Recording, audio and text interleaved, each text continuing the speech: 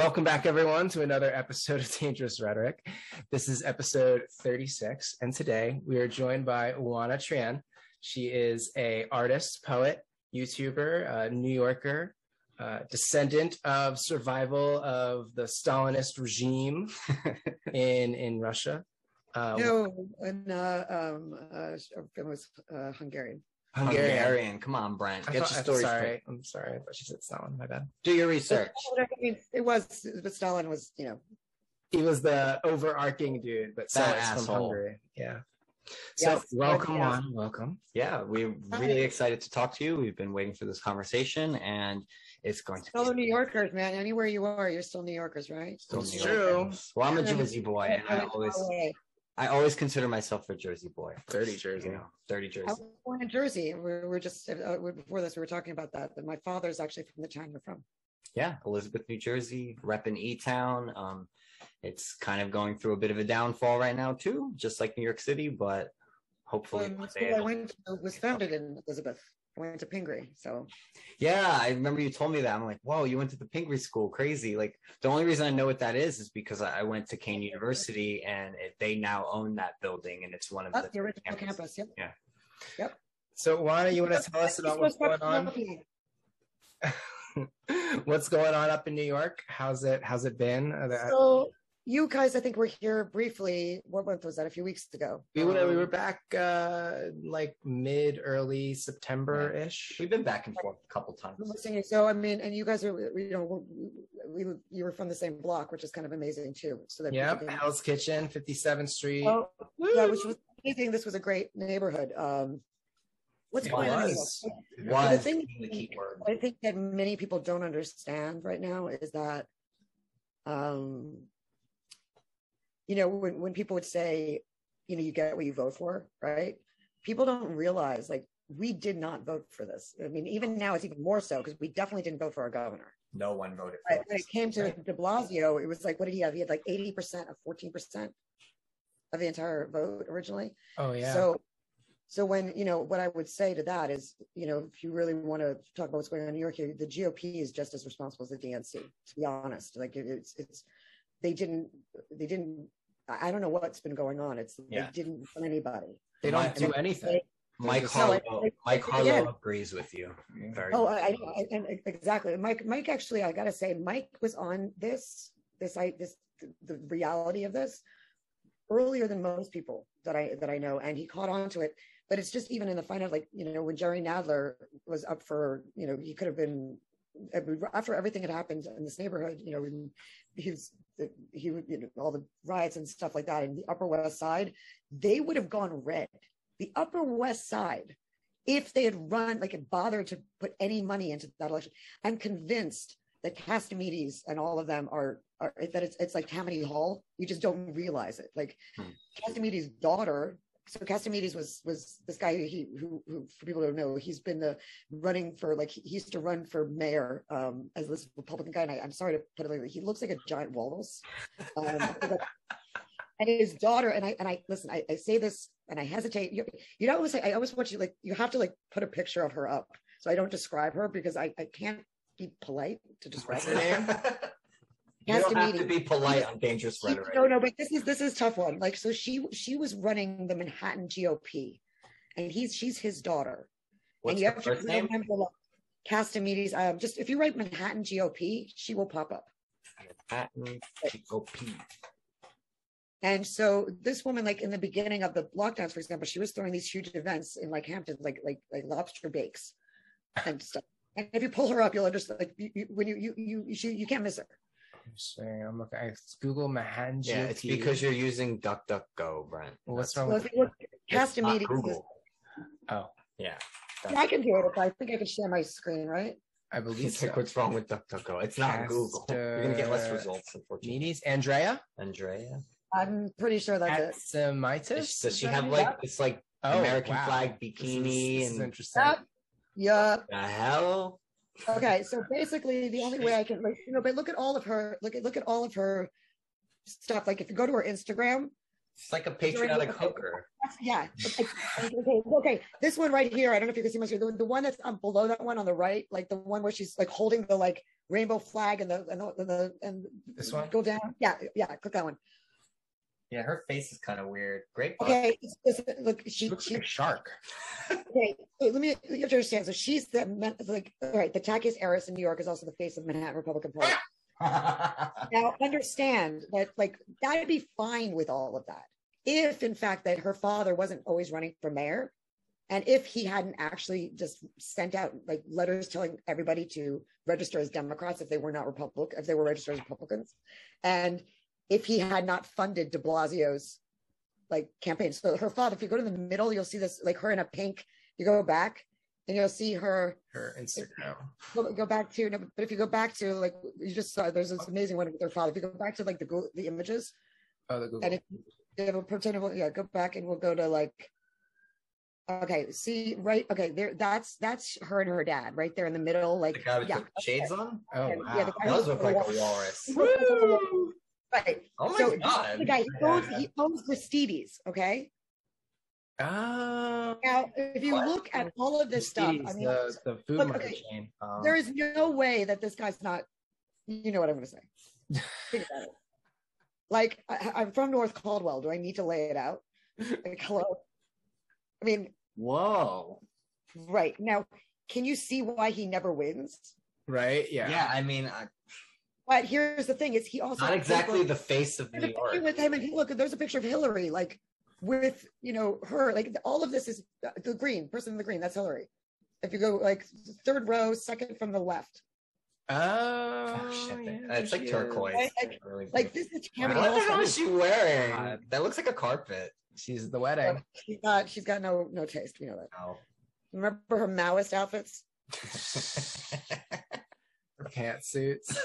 Oh, Hillary. Or when she was wearing all that purple and like color revolution will be purple. So this is the face of the Republican Party, and yes, and she was the person. So remember, Nadler, Manhattan GOP. She's the one who anybody. So he, Upper West Side. What's her name? The Assemblywoman, like Rosen, whatever. I can't remember what her name is. Is it Kristen Gillibrand?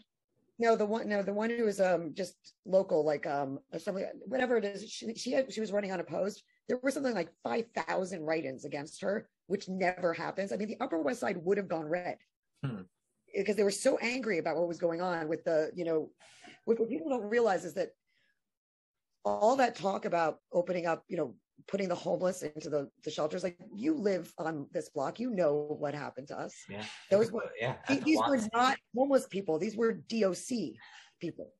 Yeah. They were people they were released from the prisons who probably should not have been released because a lot of them have mental illness. Also, some of them were level 2, level 1 sex offenders. Yep. All of them were a lot of them were actually not even released. These are people who were in between, because remember, when bail reform went in, you couldn't have bail. So then there were these moments, like everything, it was just a disaster. And they would be moving people in here, like in cycles where people wouldn't even want to be in this neighborhood because it would be too expensive. And so suddenly it's like they have nothing. All they can do is steal. Right. And so, I mean, the fact is, though, if you realize this is probably all a real estate grab. Yep, they're trying to devalue the property so that they can buy it up for pennies on the dollar. Drain the city, push everyone out, and step in. Credit. He wanted to create, low income housing and all that. Like basically the idea, everything that we had gained and figured out from like Jane Jacobs and stuff in this neighborhood has not been. Like people keep saying it's gentrified. No, it's not. It was, first of all, it was the Westies in this neighborhood. So when you talk about gentrification in this neighborhood, it gets a little weird. Like this was, all Irish mafia for the longest time. Yeah. Right. And this was, this area, the gay boys, came north, right, from Chelsea. Yep. And it was a really dynamic, interesting neighborhood that kind of happened organically. And it also, of course, had Broadway close by, so there was a lot of artists, things. And as it started to do well, this block, people who don't know New York don't understand that, one block to another block, everything can change. Yeah. So the fact Carnegie Hall is right nearby. I mean, Hell's Kitchen was east of us. Place. Yeah, like Carnegie Hall was really near the road, right? Like all the flagships and stuff. So this block was specifically targeted. That's what was so unbelievable to me. This whole neighborhood was. Interesting. Yeah, all the hotels in the area were inundated with like the people that they released basically from Rikers, and it's not only that, instantly. Like the looting happened. Like that was. I mean, I remember if you think about it, our block normally in any other, you don't allow the flagships to be looted, because if the flagships are looted, people don't understand. Everyone says, "Oh, there's insurance." No, there is no insurance for civil unrest. Right. There's none. So what flagship, like what store is going to want to risk that kind of, the fact that Chanel and all of them came back, like Chanel actually came back not because they had to. I mean, I actually spoke with one of the managers. They came back because they said, we love New York. Yeah, they closed. What's the jewelry store? I always forget the stinking jewelry store, the fancy jewelry. I can't remember. Tiffany's? What was it? Tiffany's. Yeah, they have that one. It's right there on 57, and I think it's 5th or 6th Avenue. The whole block is a mess. Yeah. Like, I mean, if you walk on 57th Street still, like I went out and were you around during the looting? Did you hear it? Yeah. We were there. Yeah, we were there stayed inside. We were there for the whole thing. Yeah. Well, I heard it too. So I'm just a little east of you, and so at dawn when everything had got quiet, and so one of the things that I have to say about that is that anyone who says that this was in any way an expression of civil rights or in any way expression of Black Lives Matter, like in any way, wrong. Totally wrong. That's that. I mean, frankly, anyone who says that, I also think, I'm just gonna say it, they're bigots. Yeah. Because to say that people who are, especially, let's talk about this in New York, like people thinking that that anyone other than working class Americans suffered from this is lying to themselves. And this is, your typical idiocy that comes in. I mean, the reality is that I never posted to Twitter. When you called me a Twitter personality, I was like giggling at that, because it was the looting that made me actually even post to Twitter, because I'd had an account, but I think like you guys, I never said anything. And then there was this one woman who was an NYU professor who said, and if you want to find it, you can probably find the tweet real easy. If you just put my name in Soho, it'll pop right up, because it's the only one that's like that. She was claiming that the looting that was going on in Soho, where it happened there first. And I'd been watching this stuff because I knew it wasn't going to show up on the news, and I here by myself. I wanted to know where they were, what was going on. And I was watching this footage from Soho, and these assholes saying that Soho had just been liberated. and honestly, there was a bunch of, like, you understand when I say this, B&T, like white boys standing in front, like with fires, like dancing. There were like, it was ridiculous. And then, of course, oh, you found it? Yeah, it's from 2020. Yep, and of course also Arlene Davila. Yep, and that tweet, like I looked at that, and I normally would say nothing to somebody like that, but I couldn't. Like your breakthrough moment where you're like, I need to speak. I was like, how dare you say? I mean, I went to NYU, right? Just read it real quick for people that are hearing, that are audio only. She's Arlene Davila. She is a scholar, cultural worker, writer of Latinx, Latin AM studies, founding director of the Latinx Project NYU, et cetera, et cetera. Can you hear my eyes rolling? She says, anyone surprised that protests include looting of luxury stores in Soho and elsewhere doesn't know the first thing about racial capitalism and luxury consumption. Racial exploitation is at the root of consumer capitalism built on the commodification of Black bodies through slavery. Black bodies. Notice that. Why do they always say Black bodies? Because they have it's a clue. Because they're racist? They're total bigot. It is a completely bigoted thing, but also because they're focused on the body. People they're like the same reason that they don't see people as individuals. They see people. Okay, these Black bodies, by the way, it really doesn't matter now if they're getting coerced into vaccination. It's all It's Right. all BS. It's whatever works for their freaking. Yeah, I think it's disingenuous weaponization of language in order to push a political and social agenda. They will say whatever they need to do to get you to comply. And you see this again and again and again from the people on the left. I view it as just like a fixation on the physical, on the body. The far left radicals. Yeah, This read is it. funny. Throughout the world, consumer capitalism, shopping, and inequality are intertwined at the production and consumption ends, from exploitive sweatshop jobs to precarious minimum wage retail jobs without benefits. Advertising is one of the whitest industries in corporate America. Finally, across the globe, protests against neoliberal capitalism have involved looting of major symbols of consumption, most recently in Chile, where it was symbols of global capitalism such as Starbucks stores and banks that were most looted. Oh, and Soho Shopping District is not New York. NYC is more than the privatized urban landscape it has become, which is another place where we see the links, she says inks, but see the links between racial capitalism and consumption in the form of gentrification and displacement. Let me just say really quick, can you believe that people actually pay thousands and thousands of dollars to learn how to speak? Hey, I went to NYU. So understand. So if you, by the way, if you click what she said, you'll see there's a little bit more that I said underneath there. Yeah, no, I saw I was going to read yours. I went to NYU. So my brain exploded. I see this. Now understand this is, people who don't know, this is not far from 9/11. Like it's really just a couple blocks north. Yeah. And realize too, Soho is right next to NYU. Yes. So, and there is nothing, I mean, in my head, you have to, so that nobody had been defending looting at all until this person. This was the first one. And I had never, ever confronted a far leftist in public before, because they used to scare the crap out of me. Like, I'll be honest with you, I was a total. They're scary. Yeah. They have hordes of send the mob after you, cancel you, tarnish your name, call your job. He said, I mean, I haven't, so far that hasn't happened to me. I mean, knock on wood, that doesn't, but I'll tell you honestly, after what my grandfather went through, they can't do anything to me. Like, honestly, they can't. We should talk especially compared to what they've already done to me now, technically, they can't. So I have nothing to lose. But in this moment, when she said that Soho was not part of New York City. Yeah. Oh, we lost. Did we lose her? Ooana. Right?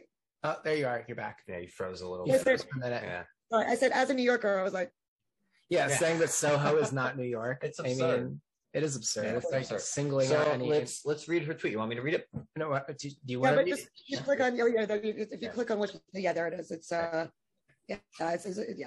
Sure, it would let me guess.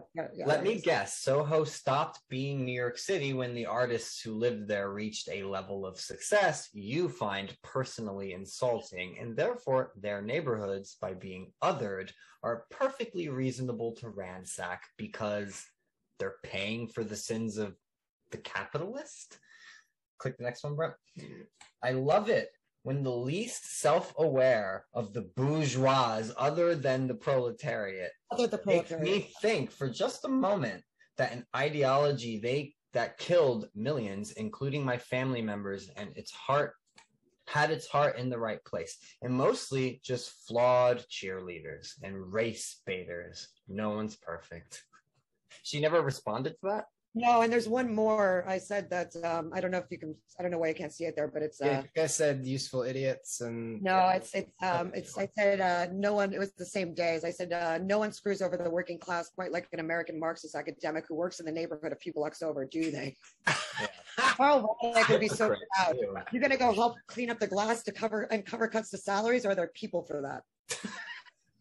Yeah, and I'll be honest with you, it was in that moment where I suddenly realized that I knew a bit more about about Marxism than these people do. So like, how somebody could be accusing Starbucks workers, like people who work at Starbucks, as being like bourgeois, it's laughable. Yeah. This is weird too because she has 10K plus followers, right? Of course she does. She has, but the engagement on her page is kind of pathetic. Like, yeah, I get more engagement than her. She hardly has any comments, and I mean, she gets like a dozen to like 2 dozen, 3 dozen. She may have bought followers, or a lot of them are just. Listen, she's got 10,000. I've got like. I mean, listen, I don't. I'm. Every time I give up, I'm kind of always stunned. I'm always actually very happy about what has made people interested. But I'll tell you something. That moment there, like when I said something, I will tell you, it changed everything for me, because the next day was when our block was looted. Right. And so as a New Yorker, I mean, this is something that I don't think people get. What happened here is not something we understand. Like it was it hurt. Yeah, you have to see it. And that's the We thing. did, It's like a lot of people, they talk about what New York is like. They're like, oh, it's coming back. It's recovered. It's not. All this stuff. It's like, you need to go there and see it. And if you didn't see it yourself, if you know didn't what they're live talking through about. it. Like they have to realize. I mean, just recently, somebody on Twitter, I'm just going to say this. She said, and this is a person who's anti all this stuff going on, supposedly, and somebody that I couldn't believe it. Like it was somebody that's part of this. I guess we can call it team reality or Team reality. I like team reality. So this is a person, lots of followers. She's got, a lot of people have been listening to what she has to say. And she actually said that New York, because they have all the, full restaurants, essentially, that if her children were not kept out of school right now, then New York would feel like it was all over. Nothing had ever happened. I was like, yeah, crazy. Yeah, it's this is people who think that our bottomless brunch is somehow indicative of normality.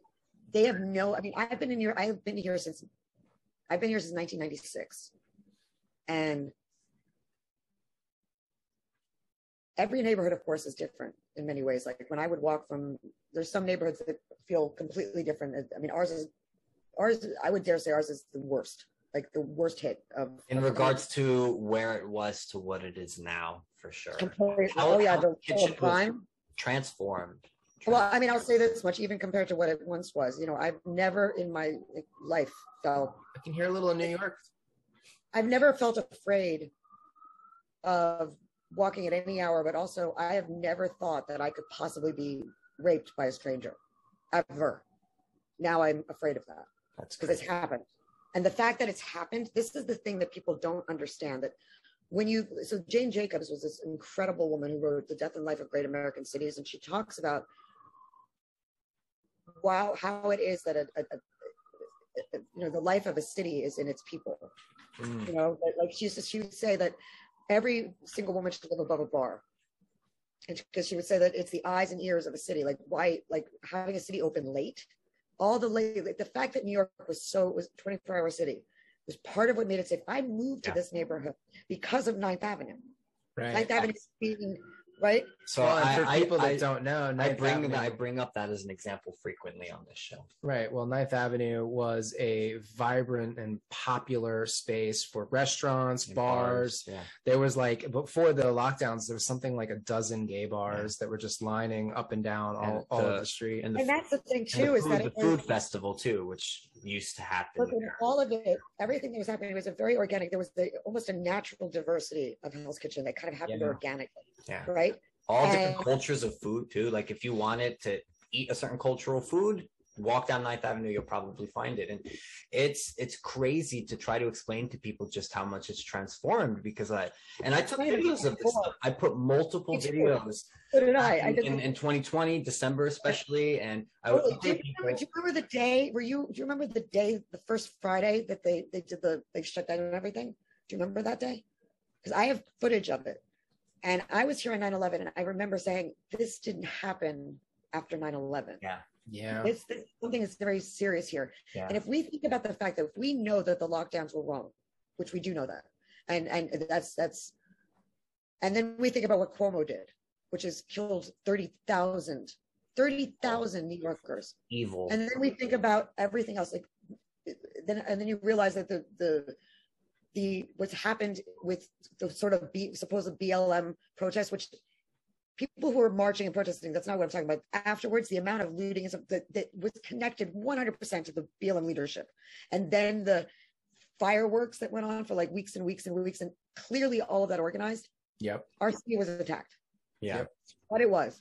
And we are finally admitting that and talking about that. But it was such a relief to hear people say that, because I don't know about you, but for me, knowing that and people not understanding that, especially during the 20th anniversary of 9/11 of all time. It's like, I am so angry about what's happened to our home. And I don't think people realize what this means. Like, yeah, they economically devastated the entire area. They did it intentionally, and absolutely. They're likely doing it to, like, as we said, to drive down real estate prices so that they can pick things up for pennies on the dollar. And build back better, right? Right. This is a ground zero for it. And I'll tell you, the way that what they're doing at Broadway, what they've done to the theaters, what they're doing to the world of the arts. What's happening right now in Broadway? Is Broadway back? How does it even work? Do you have to wear a mask and have a shot to go to the theater? Like, let me put it like this. So, back in March of 2021, I shot a performance art piece, which it's called, you could see it it's on my YouTube. It's Artist in Front COVID Restrictions. It was modeled after the Swiss piece. And I shot it, and there's a portion of it that's right under the Winter Garden Theater marquee. And where did he go? The thing is that I remember one of the first people who this person was involved in the business side of Broadway.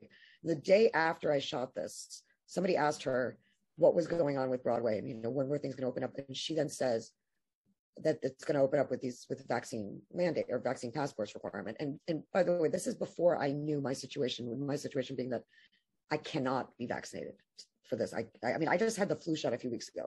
So to call me anti-vax is kind of like if I was allergic to peanuts, calling me anti-legume, right? It's ridiculous. Or like strawberry, if I had allergic to strawberries, I'm anti-fruit all of a sudden. Worse yet, I am denying you fruit. Right. Right. Or my peanut allergy means that, you can't, you have to be able to eat legumes so that, whatever, none of it's rational. None of it makes any sense. Right. No, but I honestly thought, I never imagined that I'd be in the position that I'm in. But when this person said there was going to be vaccine passports, I remember looking at her saying, as artists, it's our job to not do that. It's our job to be the people that are, whether at first it seems rational or not, for all the reasons that art has always been dangerous or subversive or had, pushed against the idea that artists are in like lockstep with the government is just, what the heck is going on? That doesn't make any sense. It doesn't. Right. Doesn't. And the only reason it's so reminiscent of the worst atrocities we've ever seen happen, and the way that art has played a role in those atrocities. And I've been talking, like, that's the next thing I started talking about on Twitter, mostly because when I would try to talk about it on, say, Facebook, there was nobody there that, my direct circle or even my extended circle, they weren't interested.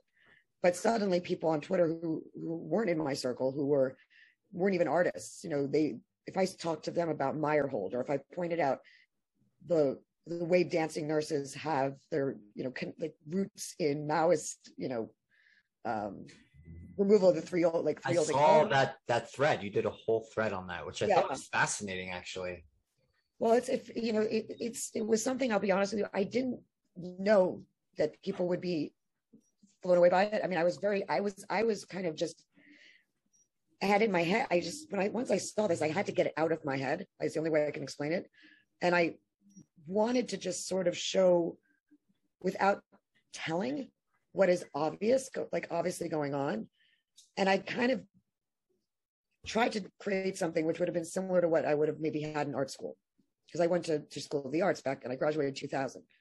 So this is the way that we would have potentially looked at something like this and said, that's why I called it a study, like, what is the connective tissue between this and this?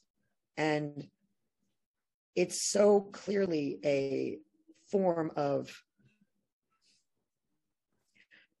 so remember that with the dancing nurses, they all had these like weird line dances that they did, right? And they all kind of were, you would watch it and it would be very clear to you that you are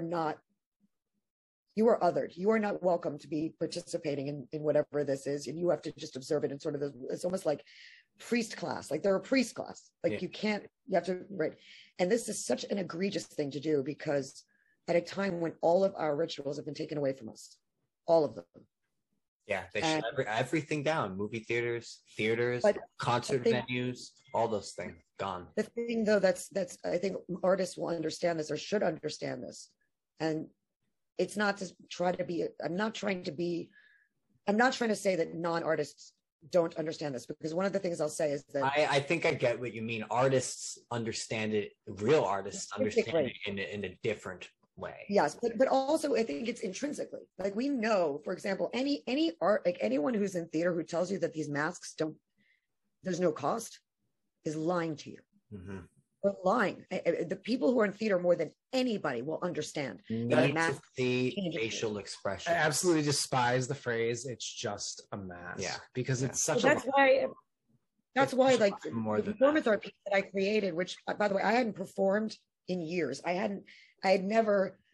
I need a cigarette while talking about this. Like, I never. Get it. I hadn't done. You're gonna get it. Like, like if you pull it up, I mean, you can see it in my YouTube. I could pull it up. I honestly, there was the masks that scared me the most at first, and it was also this weird understanding that let's say masks worked brilliantly. The fact that no one would acknowledge the cost, even while it worked brilliantly. Yeah, as if there's no trade-off at all. They pretend there's no trade-off at all. There's no negative consequences. We're not going to talk about that. It's for your health. Exactly, and that's why, like, immediately I wrote by the way, the piece was really. Like the lyrics in it, I wrote it's like a poem. I mean, but it's a poem of like trying to, it starts like compliance is compassion. Do you want me to play it? I can play it. Go ahead. I mean, it's a little bit long, but the reason that I did it, and this was the thing though, is that what was fascinating, and one of the things that really blew my mind about when we were shooting this, there was nobody in. It's a little bit lower. It's fourth. All the way on the left. Yep, that's it. I think I'll share a poem too at some point in the show that I love that. So it's right there. I think you in particular will understand and resonate with. Not that one. That's not it. Stop. Nope. Back. Not that. That's not very good. It's above that. Go. The artist confront COVID restrictions. It's the fourth up on the left. There it is. There we go. That's it. And it's basically was inspired by. Okay, you want to introduce? So sure. So it was shot March 21st in the evening. None of this was incredible. Is that the people who did the video, they had experienced, like, I was so thrilled that people wanted to get involved and that I wasn't going to just be holding an iPhone. But I had never before like directed something where I was also performing in it. I'd never done something that was going to be filmed. And I also, none of the people who performers are dancers or performers at all. So, and we had only one quick rehearsal right before we did this. So I was amazed by how much people wanted to participate, but I was also amazed with the fact that, people saying this was shot in Times Square. Nobody, it was empty, completely empty, except for some really serious homeless folks that looked like they were straight out of central casting. Like they were frighteningly out of central casting. And so when we were doing this, I had no idea how they would react. And I was feeling a little bit, I had a bit of a panic attack, I'll be honest with you, right in the very beginning before we did it, because I was worried I was putting people in danger. But when it was over, and you don't see this in fully, but when you watch it, you'll see there's this one guy who kind of started drumming, like he was with a smile on his face. The number of homeless people who thanked me and them for what we did was something that I've never forgotten, and it makes me so sad now. Because it was like in that moment, they understood, despite however scary or even potentially aggressive they were as more New Yorkers than most of the people were. And at the end of it, this one guy was like being so deferential, like he was, helping me throw something away as if I was trying to throw something away at the Ritz. I mean, I honestly, what bothers me about it now is I really thought somehow that there's no way that we would possibly not allow to go to the theater. Right. And worse yet, to continue to wear masks when they're watching the theater. The whole thing is absurd. All right. So this was that thing, and the music is by this guy named Ed McGuire.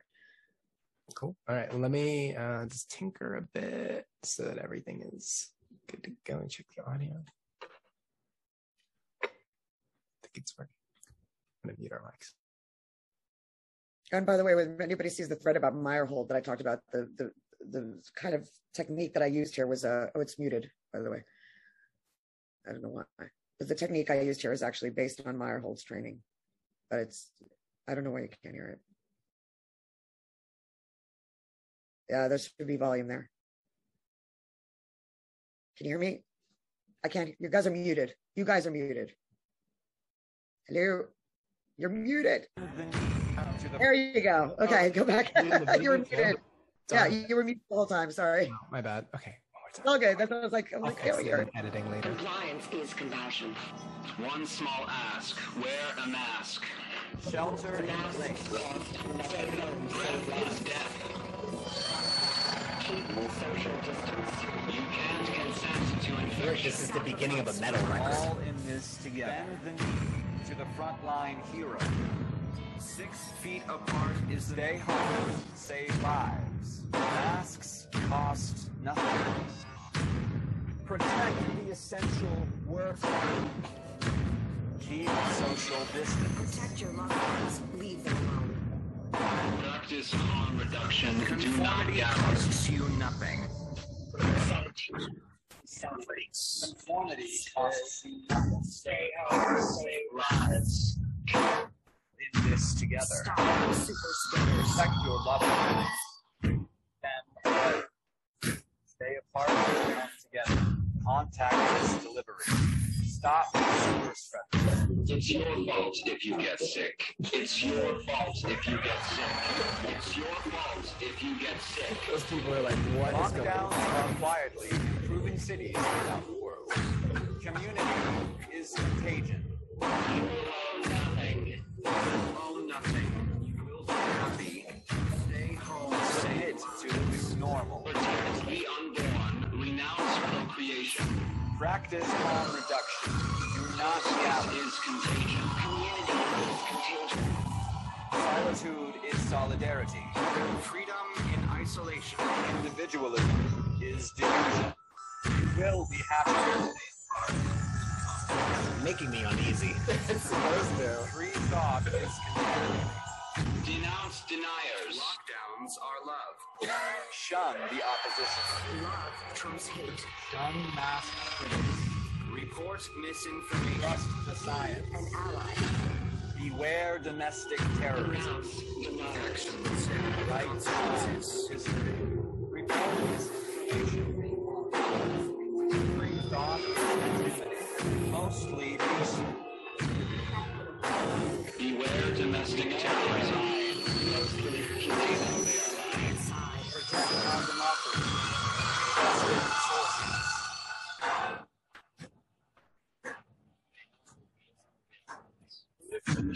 We know they know. And we know they are. Listen to experts. I feel like that was the intro. This is Let like the quote. to Let a the quote metal play. record. Well, these quotes are not really Insanity is that it persuades you that the only abnormal person is the one who refuses to join the madness of others, the one who tries vainly to resist. We will never understand this totalitarianism if we do not understand that people rarely have the strength to be uncommon. It's Eugene Ionesco. Eugene Ionescu. He was a playwright, but he didn't become a playwright until he was I think it was 43. So he was an absurdist playwright around the same time as there's a typo in my name there, which is hilarious, but because I probably did that. But he was an absurdist playwright, Sartre, same time as him, and he was Romanian and was living in France, and so he experienced both Hitler and Stalin. And in fact, it's one of his plays that I really, really want to do, which my inability to do it because I can't be indoors is why I'm thinking I need to at least try to find a way to come down into your neck of the woods for a few months at a time, at least, because The free country of Florida. well, here's the thing that I struggle with. So when I wanted to do that, like I just came to me, I decided to do it. When I realized that there was a play that I really want, it's unimaginable to me that I live in New York City and I can't just do it. Yeah. Like that was a thing that was it made me realize that the something that I was always most afraid of that I'd seen in Romania. It's already here. You're already living through it. You and us were second class citizens. The enemies are behind the walls. But what's sadder about it is like, even if we are second, third class, like the fact, so there's a story I always tell about this playground that I used to go to as a kid, and it was covered in trash and stuff. And then I remember being a kid and looking at the parents and the kids and saying, come on, let's clean it up. And they wouldn't move. They wouldn't budge. And we could have, and it freaked me out. I was really scared by it.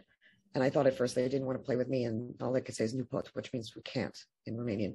And I used to tell this story to reassure people that America was going to be okay no matter what, because we never did. Like we could hear the fact that a city in our country does not allow the pursuit of this basic creative expression. Like it is so bad. And not just any city either, like a city that is known to be like the best city in the world, creative. Literally. And like, look, there's a reason that it was known that way.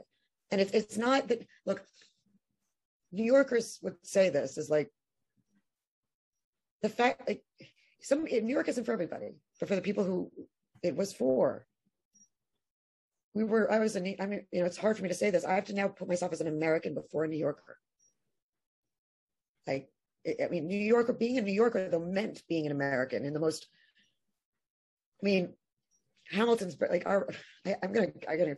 No, yeah, I understand what you mean, and I don't even think you even need to explain it. I think our viewers understand what you mean too. I hope so. And I'll say this because one of the reasons I'm thinking I have to leave here for a little while is that I've got to join fellow New Yorkers. I need to join you guys and fight back somewhere that I can. And I understand. Trust me, I get it. And for us to leave, it was easily one of the most difficult things I think we've ever done. Yeah, and I'll tell you, I was talking to you, and there's another New Yorker who's on St. Petersburg where I'm looking.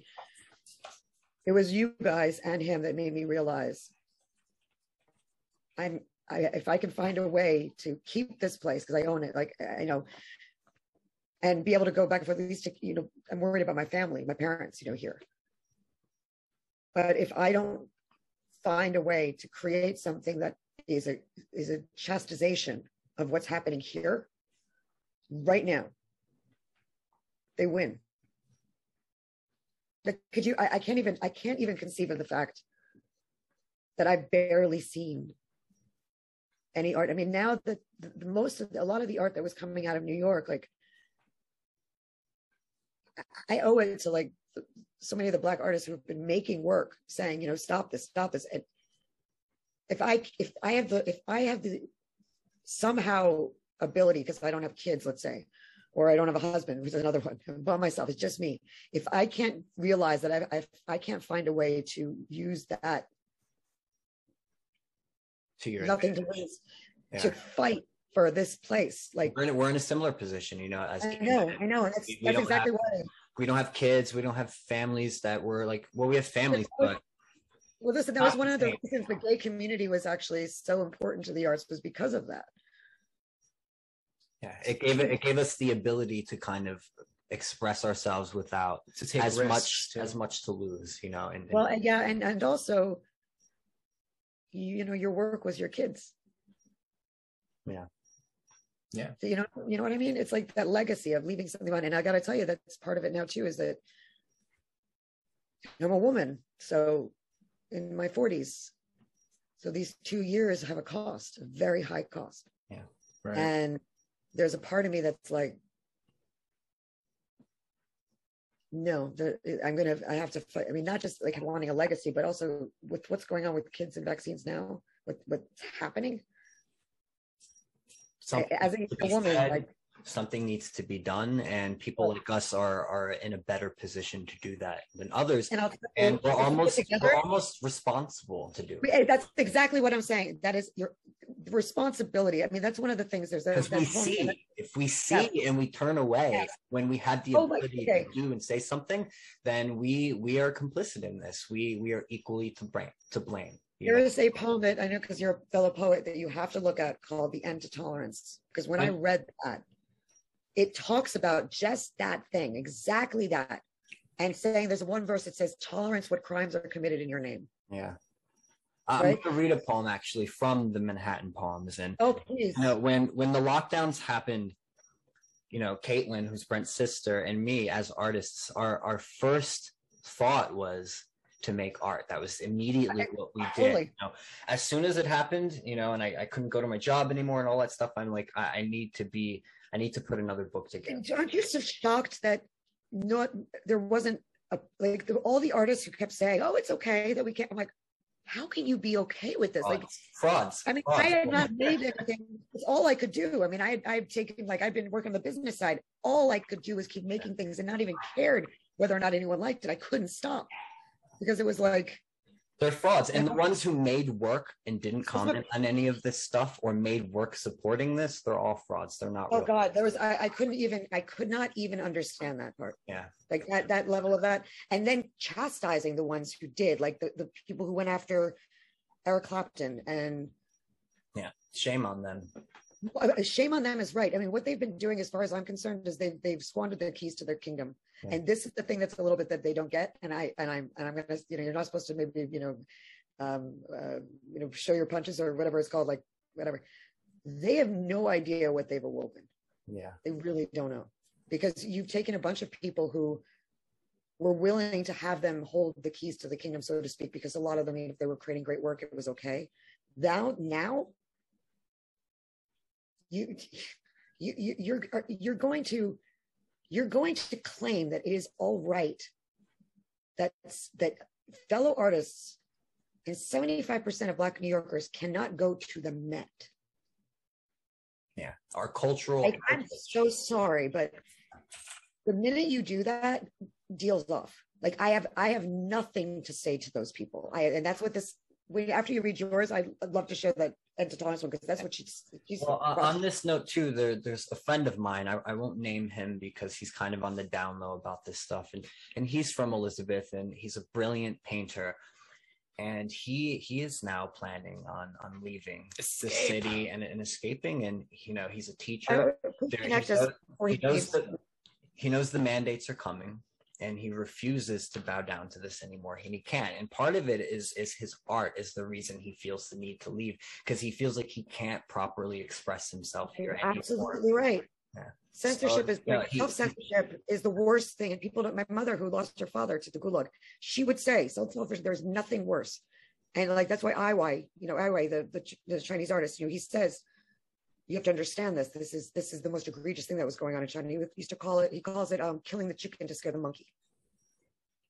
Yeah, it's crazy. There is nothing worse. That's what YouTube is doing. They totally nuked my solo channel because the censorship I wasn't thing self-censoring. The censorship thing, I think, is probably the most important issue right now to tackle, because you can't even resist the mandates, resist the lockdowns, resist the masks, resist these things if you can't openly express what's going on, and they want to bury us, push our voices out of the conversation. Listen, there's some things that have improved. Like I got to say, I've seen a lot of, one of the reasons there's certain things that are improving in some respects. Facebook's gotten outrageously terrible. Oh yeah. Same with look at the way that we met, even as bad as YouTube may be in certain things, here we are, right? And so, but here's what for now, but you know what, for now is better than nothing, right? Yeah, right. I just remember what we've got, the people of the last century would have killed for, right? Sure. Very true. And also, you guys are in Florida, of course, now, there are here, any mom, listen, I understand, I'm just talking about, let's say there's not a conflict between the parents, right? Let's say both parents agree that a kid should not be masked. Then any parent waiting for permission to unmask their children. No. You lost already. Yeah. You have to I asked my mother, I said, would you have allowed me to wear a mask? She said, darling, absolutely not. I said, why? Because you're my child. And I know. That's the thing, is these are your children. You are the one who has to do that, because look what's coming next. I mean, people who think, I read somebody like Matthew Iglesias, like wrote that, he's implying that he's against vaccinations, but he's more against his child being held in quarantine. So you're telling me that the abusers, you're hoping will stop abusing your child if you comply? Right. That's madness. I mean, historically, like, there's the tactic here, using children to scare the crap out of people. And they did that. The Soviets did that throughout Europe. And it wasn't, the Hungarians stood up and fought back, but not everybody did. And if you look at the footage of like 1956, there are women standing there like, armed, saying, you just they rolled over kids with tanks. That's what they did, like to scare people into compliance. The Hungarians like, nope. And I mean, and the thing is that it's madness to, and so when you say like that the censorship is the worst thing, because how can you, I agree with you, except for the fact that right now it's obvious that like the censorship has not made it so that people suddenly what it did is that whole killing the chicken to scare the monkey. Mm-hmm. So it killed the chicken, meaning doing one thing, so people don't even remember why they're afraid. Because like what would happen if parents stopped letting their kids wear masks? A couple of times they may not be allowed to go to school, but as that built up, eventually the schools would have to alter it because they need the money. Yeah. If more parents just collectively stood up to this shit and said, or even one at a time, and then like later, people will follow. Like, "Live Not by Lies" by Solzhenitsyn, right? Yeah. Like, I have a Solzhenitsyn quote on me. Which one? You can resolve to live your life with integrity. Let your credo be this: let the lie come into the world. Let it even triumph, but not through me. Not through me. Yeah, and That's I got exactly this. what I'm talking about. That's from the This was symbolic because I got this tattoo on our first interview on this show with someone who was Mike Ryan of Anarchy Tattoo Studios in the Bronx. And besides Mac's Public House, they were one of the first businesses to stand up to this shit and to speak out against it. So we reached out, we wanted to talk to him. We did that interview, and then I wanted to get a tattoo and do a second part of the conversation. So we recorded him tattooing me. It's on the channel too, and we continued our conversation as he was tattooing this on me. That's fantastic. I'm actually it was really symbolic to me. It was very important. It marked this turning point in my life that I am not going to let the lie come through me. Not through me. There's another sure, there's another translation where he says something like, "The lies persist everywhere. The lies persist through all things, not through any help from me." Yeah. Like there's like several translations of it. And that's the thing, is like, it's amazing that you did that, because the moment all this started, I actually printed out "Live Not by Lies."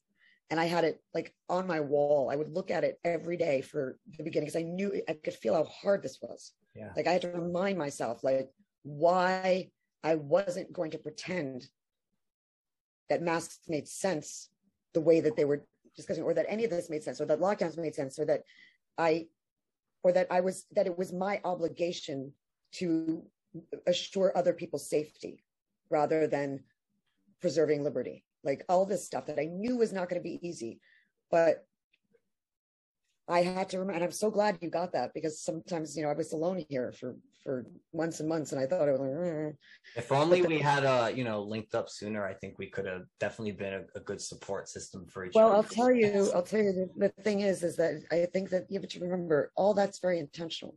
I mean, the lockdowns came through. They wanted to separate us. Yeah. The CCP, or like I mean, that's the beginning of it. You can see the history of the lockdowns came there. Last time that was done was under Shakespeare's time. Like it's a total lie that it was scientific.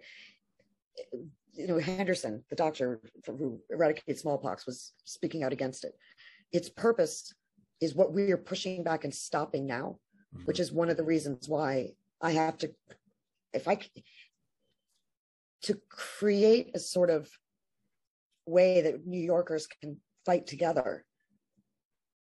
It's what made us unbeatable before. And if we have to, if we're in the middle, it's like the New York diaspora right now, it feels like, right? Yeah. Yes. Right? We've got to come together. And I got to tell you, it's the New Yorkers who are in Florida, like the one who's in St. Petersburg, and the few other people that I've spoken to that have not They have not given up on our city.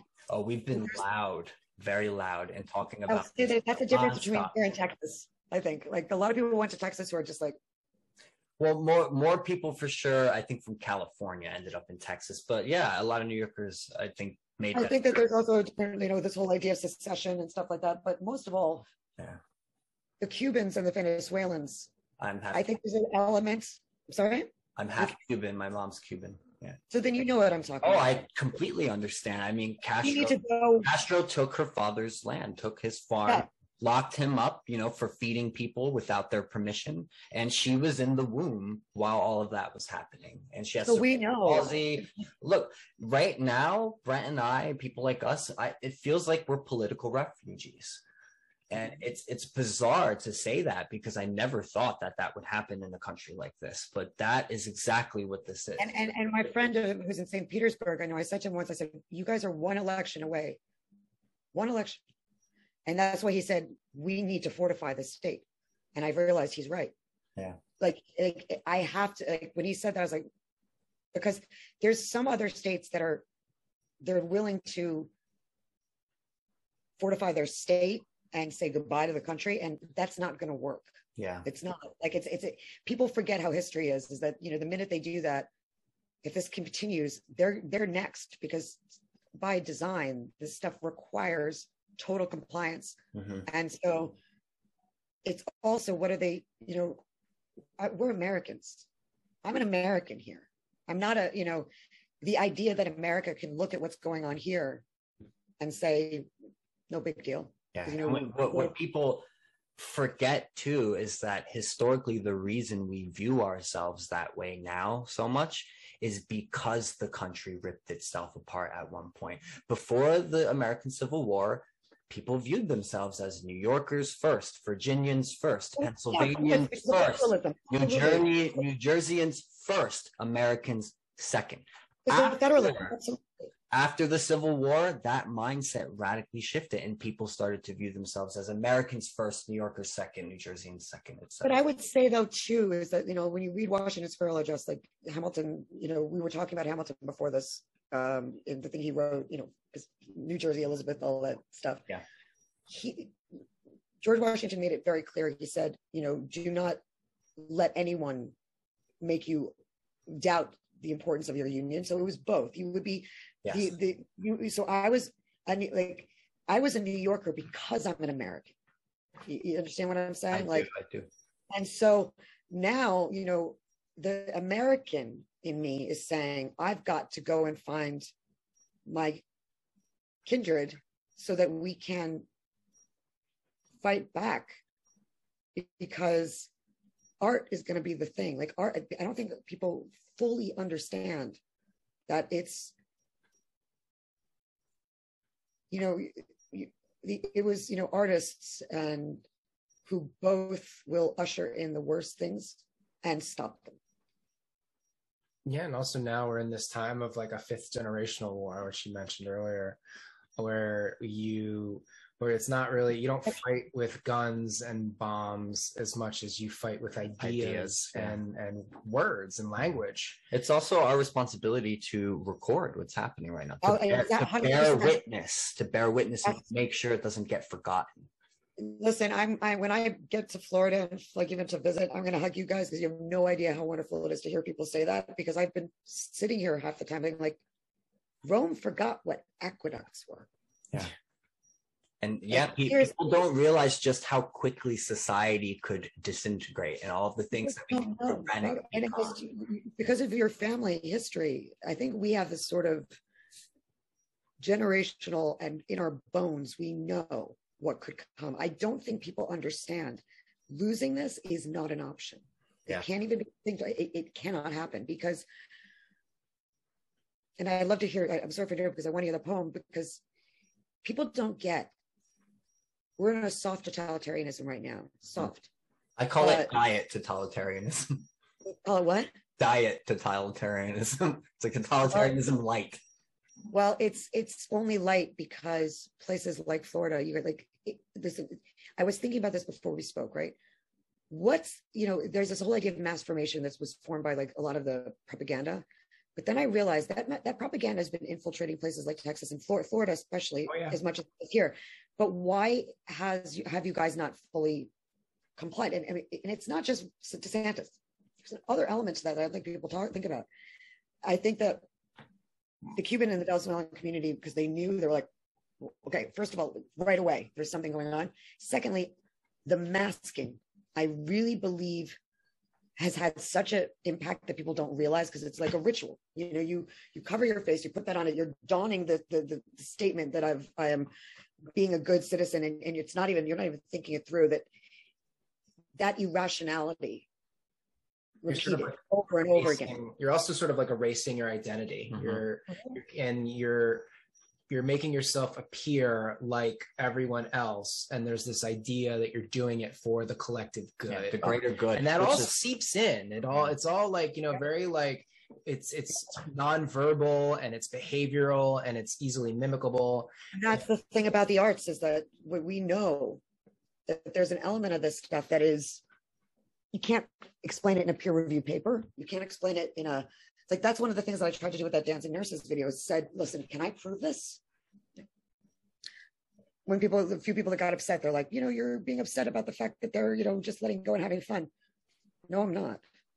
I'm actually really not. Yeah. But I am propaganda, and I'm going to call it what it is. I mean, one of the things I want to say often now is, like, I'm trying to come up with a sort of a rebuke of this, because now is all the nurses have been fired, right? And I have this working title, like essential, thinking about it, like what really has been going on there, because suddenly now the people who could be essential, now they've not gotten in line, so they're not allowed to find joy, find movement, find connection, find all of these things. And there's this clear sort of, that's why they, you know, you can't go to live, like, they don't want those of us who are not complying, whether it's something like me who I couldn't comply even if I wanted to, right? Which is a whole other like craziness part to it. But when you realize, like, if we had said 2 years ago that children right now their parents are being told that they do not belong, their children do not belong to them, would we have ever believed it? That we were masking children while adults weren't masked? Like, I don't think we would have believed this was going on. Like, and it happens in this. I mean, imagine, you know, the people who are going to go see Hamilton right now, right? And they hear people singing that line, you know, raise a glass to freedom, something they can never take away, no matter what they tell you. And I can't go into that theater. Right. And Lin-Manuel just he looked honestly like he was being held hostage at the drama bookshop with this, whatever his politics aside, with this looming de Blasio looking like the bozo and idiot that he is right behind him. And Lin-Manuel was saying that masking and vaccinations was worth it because it's worth having Broadway. I'm like, I'm like, no. Wrong. Yeah. Wrong. No. The price you're asking people to pay. Like, now, what actor is going to stand on Broadway and see people like from the audience and not realize what's going on? I mean, it's what's happening with Broadway is, I don't know if it will come back. Yeah, I don't know. I mean, and like, I'm hoping so, but it's going to take artists, like the ones, especially more of the ones who have a lot to lose. And I sympathize, man. I sympathize. The fact that I can't step foot into a theater or a museum, I mean, it hurts so much. But what really hurts is seeing people, you know, your quote unquote friends and family who got the shot, just flashing that pass and going into those events and they're fine with it. It's like, it doesn't bother them because it's not affecting them, and they don't realize that every time they flash that pass and go into those places, they are supporting the segregation of their friends and family. They're saying, I agree with this, even if they don't. Or I'm going to tolerate it. I'm going to do this because, and that's the thing, is people ask me, like, why don't you get a fake one? I'm like, because that's basically just postponing something. I mean, I'm not going to make it easy. And here's the crazy part too, is that I'm already invisible. Like, I realized something. I tried to go to something because I honestly thought I could. And when I was kicked out of it, I have to find the courage to take that risk and be seen and have people, because we don't exist in that world now. Right. We've been You know, unpersoned. and the scariest part of that is that I know that if it was up to some of these people, they would forcibly vaccinate me. Yeah. I know that. I agree with you. I think some of them would, if they could, would love to force that needle into their and for me, somebody like me, that means chronic, terrible pain and death. Like that's the reality for me. So when I know that not just you, like there's I know there's others like that, but the risks of the shots are being vastly understated. Like there was a video that I saw where somebody did a compilation of all these soccer players that were healing over on the field that have died, and these are men like in their 20s and 30s. And listen, it's sick. I mean, I think it's Then there was the Astro World event that happened recently. And, oh my god! Yeah, and they're trying to say that it was. They're trying to say, oh, it was just people getting crushed and suffocated. That is not totally what was happening there. I saw a video of a kid not being crushed, not suffocated, plenty of space around him in the crowd, on the ground seizing, basically having a heart attack. Young kid, that kid wasn't crushed. So listen, whatever something else was going on there. I don't care what anyone says. There's a lot going on. I mean, listen, I used to work in nightlife in New York, and so I was actually hired from one of the biggest nightclubs in New York at the time to basically help them deal with the fact that they had some deaths. So I was brought in to try to get the drug use under control and to get the, all that stuff and to help them fix this problem. And so when I'm looking at that, so even if there was drugs involved, if there was, or let's say vaccine, the thing that happened in there was so irresponsible on so many levels. Like there was even the way you got, the way that people have to know, like some of the language that was used in terms of the signage that said who's going to survive. I mean, all that stuff. After a certain period of time, you realize that you've got this is a crowd you're dealing with. But even scarier is that nobody managed the crowd, and people think that a crowd is really different. A crowd at a concert, when they are really into what they're like, look at Live Aid with Queen. You can get a crowd to do pretty much anything at that point. Yes. What they did is is it really any surprise that after everything we've seen and gone through, like the riots, right? Those kids that were banging on cars, right? And acting surprised when a car would roll over them potentially and kill them. Like they forgot what basic physics was, right? And then on top of that, when we forget what bodily autonomy is, when we start treating people like they are not people, that it's a crowd, like you're in a collective, there's a repercussion to that. Kids hear that. Kids suddenly don't look at a body, like a person who's not feeling well, their body, their head, they're like, oh, it's your fault. What we're teaching right now. It's a bystander effect. It's a bystander effect too. They figure, oh, well, someone else will help them. Someone else will do something. But even when that happens, the fact that they did this and there was the way the security wasn't done right, there's all this, and now they're trying to make it look only like it was the artist's fault.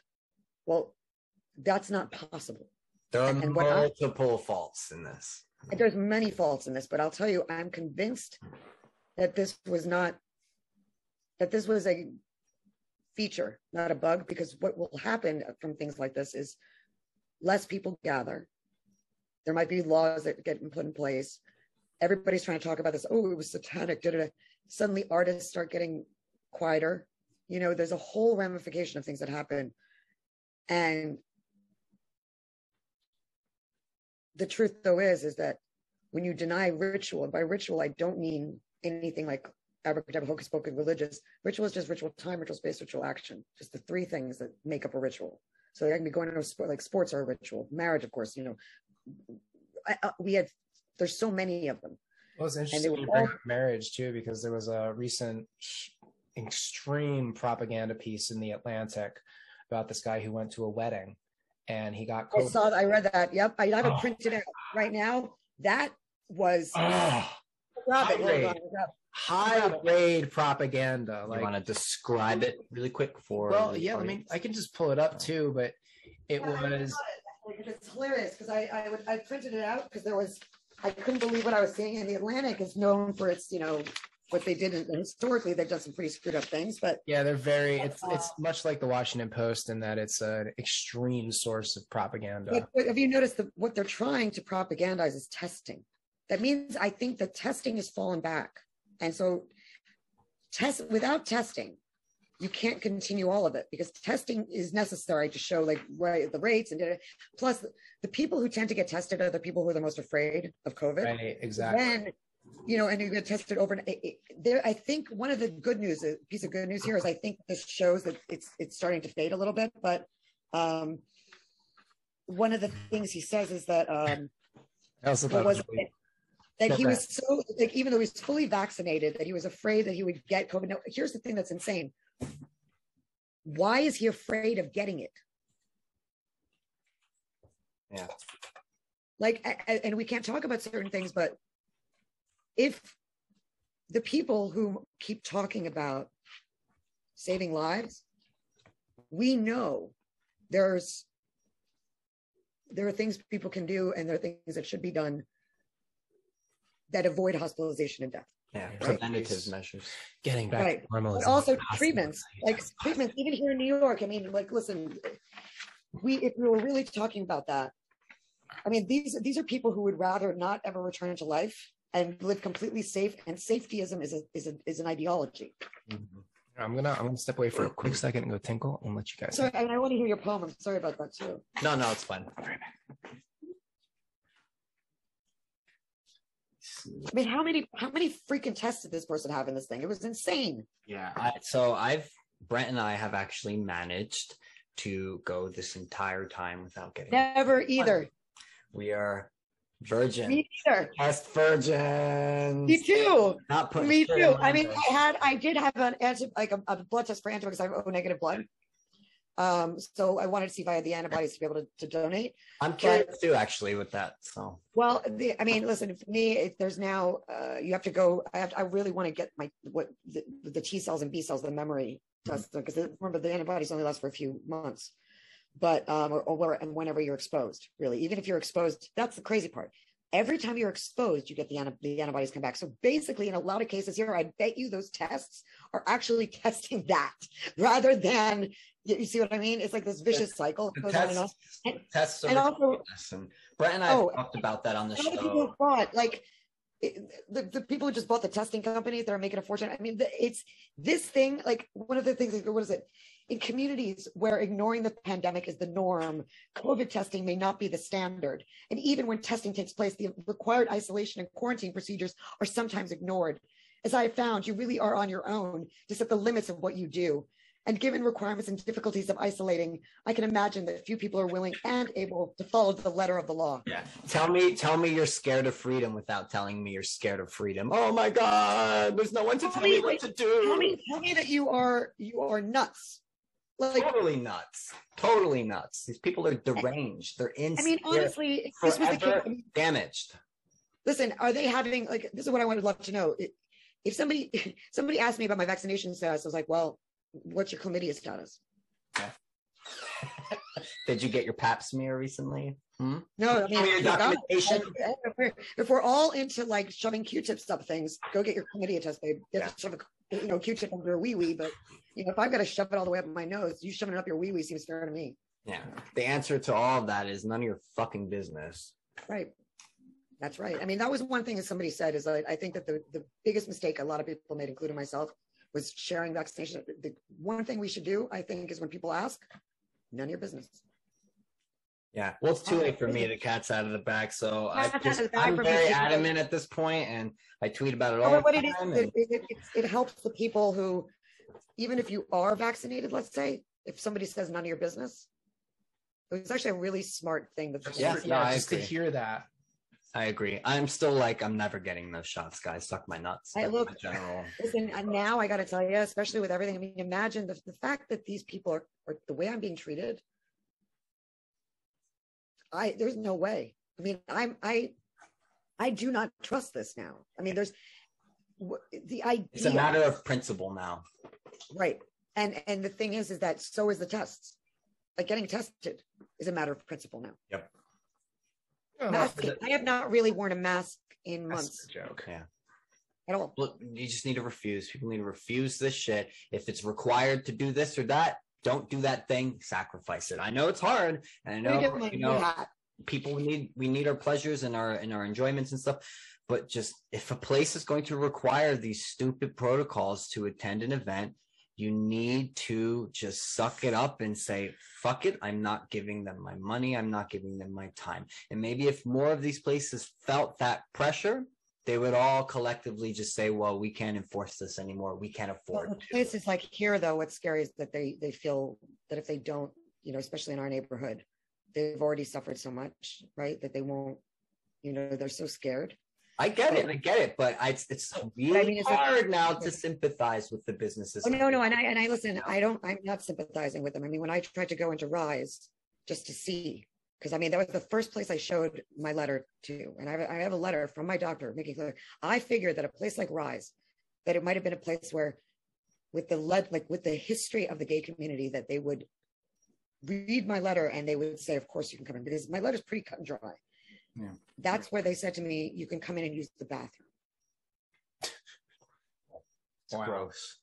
It was so gross because, honestly, that's like, I was so much part of the world that was pushing against any sort of segregation of HIV/AIDS, people like at all, really making sure that these people weren't alone, and all this talk of dying alone and all that crap.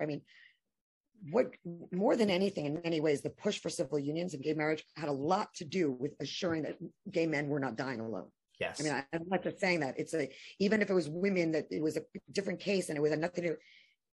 I held the hand of two gay guys that were dying, like as they died, because I managed to find a way to pretend I was like one of their, like I could pretend they were family when a lover couldn't. And I did that. Yeah. And so there's this notion that like, these same people who walk around who would wear red ribbons, the Tony Awards, all of this stuff here in New York, of all places, it's unforgivable. It's absolutely unforgivable. And anyone who, like Terrence McNally died in the beginning of COVID. And sometimes I wonder, when Larry Kramer died, Terrence McNally died, some of the other playwrights who are around, who I probably are just afraid of cancellation, which I can't entirely blame them. But at a certain point, like Lin Emanuel just did something for Larson about like the guy who created Rent. Yeah. And I looked at this and I was like, are you freaking kidding me? Are you kidding me? Grow a fucking spine. Honestly, I feel like what has happened is that they crossed this bridge that is almost, the only way that they're going to come back from it is we're going to have to make art that, today I was looking at A Man for All Seasons. Like, would A Man for All Seasons be created today? Would a Crucible be created today? Of course not. Not from these people. So right. We've got to do it. Like, we've got to be the ones. Oh, did we lose her? She's stuttering. Maybe she'll be back in a second. She's frozen. She's frozen. Oh no! Might not be insane. Oh. Give them a little breathing room to say someone is there. Like, I listen. They might all be insane. I don't know, but I sympathize with their fear a bit, because if I don't, it doesn't give them the opportunity for the few that might just be afraid. And listen, shunning is no small thing. It makes you think you're dying. Like, that's the way the human body reacts. First time, freaking scary. You get over it, especially when you suddenly realize there are people that, by principle, will never cancel you. Just by principle. And if you think about that, it doesn't mean, like, as a woman, I'm not saying that if somebody does something egregious that it shouldn't be dealt with. Of course it should be. Yeah, but accountability is a different thing to me than. Well, but here's the thing, though. Let's look at where we are. I mean, I'm now being told that I do not have the right to say no to something being put into my body. Yes, it's rapey as. It is. No, it's not just. It is rape. I mean, I know it sounds really hyperbolic, but more and more women have been saying this lately. Yes. Yeah. I am a rape survivor. I never said anything during Me Too. I never said a word. I would love it if Me Too became our phrase for coercion against bodily autonomy. Do you feel coerced about this and threatened if you don't get a vaccine? Me too. Why not? Because if they would dare to politicize our bodies, then And then you know what? Great. Let's use it. Let's use that thing that they lied about and they pretended it had one meaning. And let's remind them. Like, if you're going to say this is not allowed, if you're going to say we can't have coercion, if you're going to say consent matters, then fine. Let's eat your freaking words. Because I got to say that I have never been so angry as a woman. Like, I have never thought this way. Like, I've never been a person that would say, what is happening here? Like, I mean, between that and this idea that my body, my choice matters more for abortion than this is juvenile. That is the stuff of children. It's ridiculous. It's crazy. And Right? think about how abusive relationships work, because that's what we're right now. We are in an abusive 100%. relationship with the state. This is how they work. You're going to let me put my thing into you and inject my DNA into you, and you have a choice. You have a choice. You can say no, but you're fired. I'm going to cut off your salary. You can't see your friends. You can't do. Can't go to the museums. Can't go out. Like, listen, I feel it. Like, look, for me, the moments that I've had where I've thought, gosh, I wish if I maybe when the Novak, when the Japanese one comes in, I got to say that. I mean, imagine being in New York. I mean, it's why you left. I get that, the mental health thing. If I have a bad day, I can't think, I'm going to go look at, I mean, we're in New York for this. So I can't step into the MoMA. I can't walk into the Guggenheim. I can't go look at the Rodins and the Met. I can't. It's so wrong. And these are, for me, like, I'm sorry, I'm crying, but for me, I mean, I didn't even realize how much it would hurt. Because for me, it hurts me too, man. It really hurts me. The Metropolitan Museum is one of my favorite places on earth. Listen, I'm sure for you, like, even hearing me talk about it hurts. Like, the idea hurts. The thing, though, is that I'm not a religious person, but I have a relationship with God. And I will tell you that the place where I have my relationship with God is in the arts, it's in the theater, it's in the museums, it's where I feel that. And that is something that is just, I know it even more now. Because the idea that, there was this very quiet protest recently in New York that was being run by a woman. Like, no one had thought of this. And I saw it, I missed it. I didn't get to go, but there was this woman just, hey, Maxine, come here. This woman would, let me just grab her because she's upset that I'm upset. I was like, yours or we Anderson Sherman's? No, they are literally forbidding us from accessing our heritage as human beings on this planet. It is our heritage, and they're saying you are no longer human enough to access it because you've not injected yourself.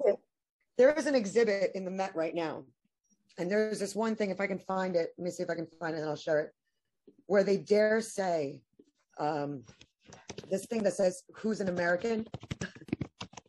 I saw this image and I got so angry because it's from the Met Gala, because it was called In America, the Met Gala thing.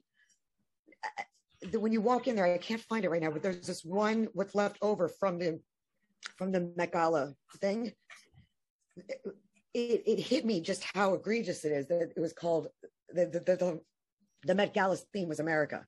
And then there's this thing where it's like part of the Dior exhibit where this woman's with this mannequin's wearing who is an American. And I can't go in there. They're telling me I'm not. Yeah.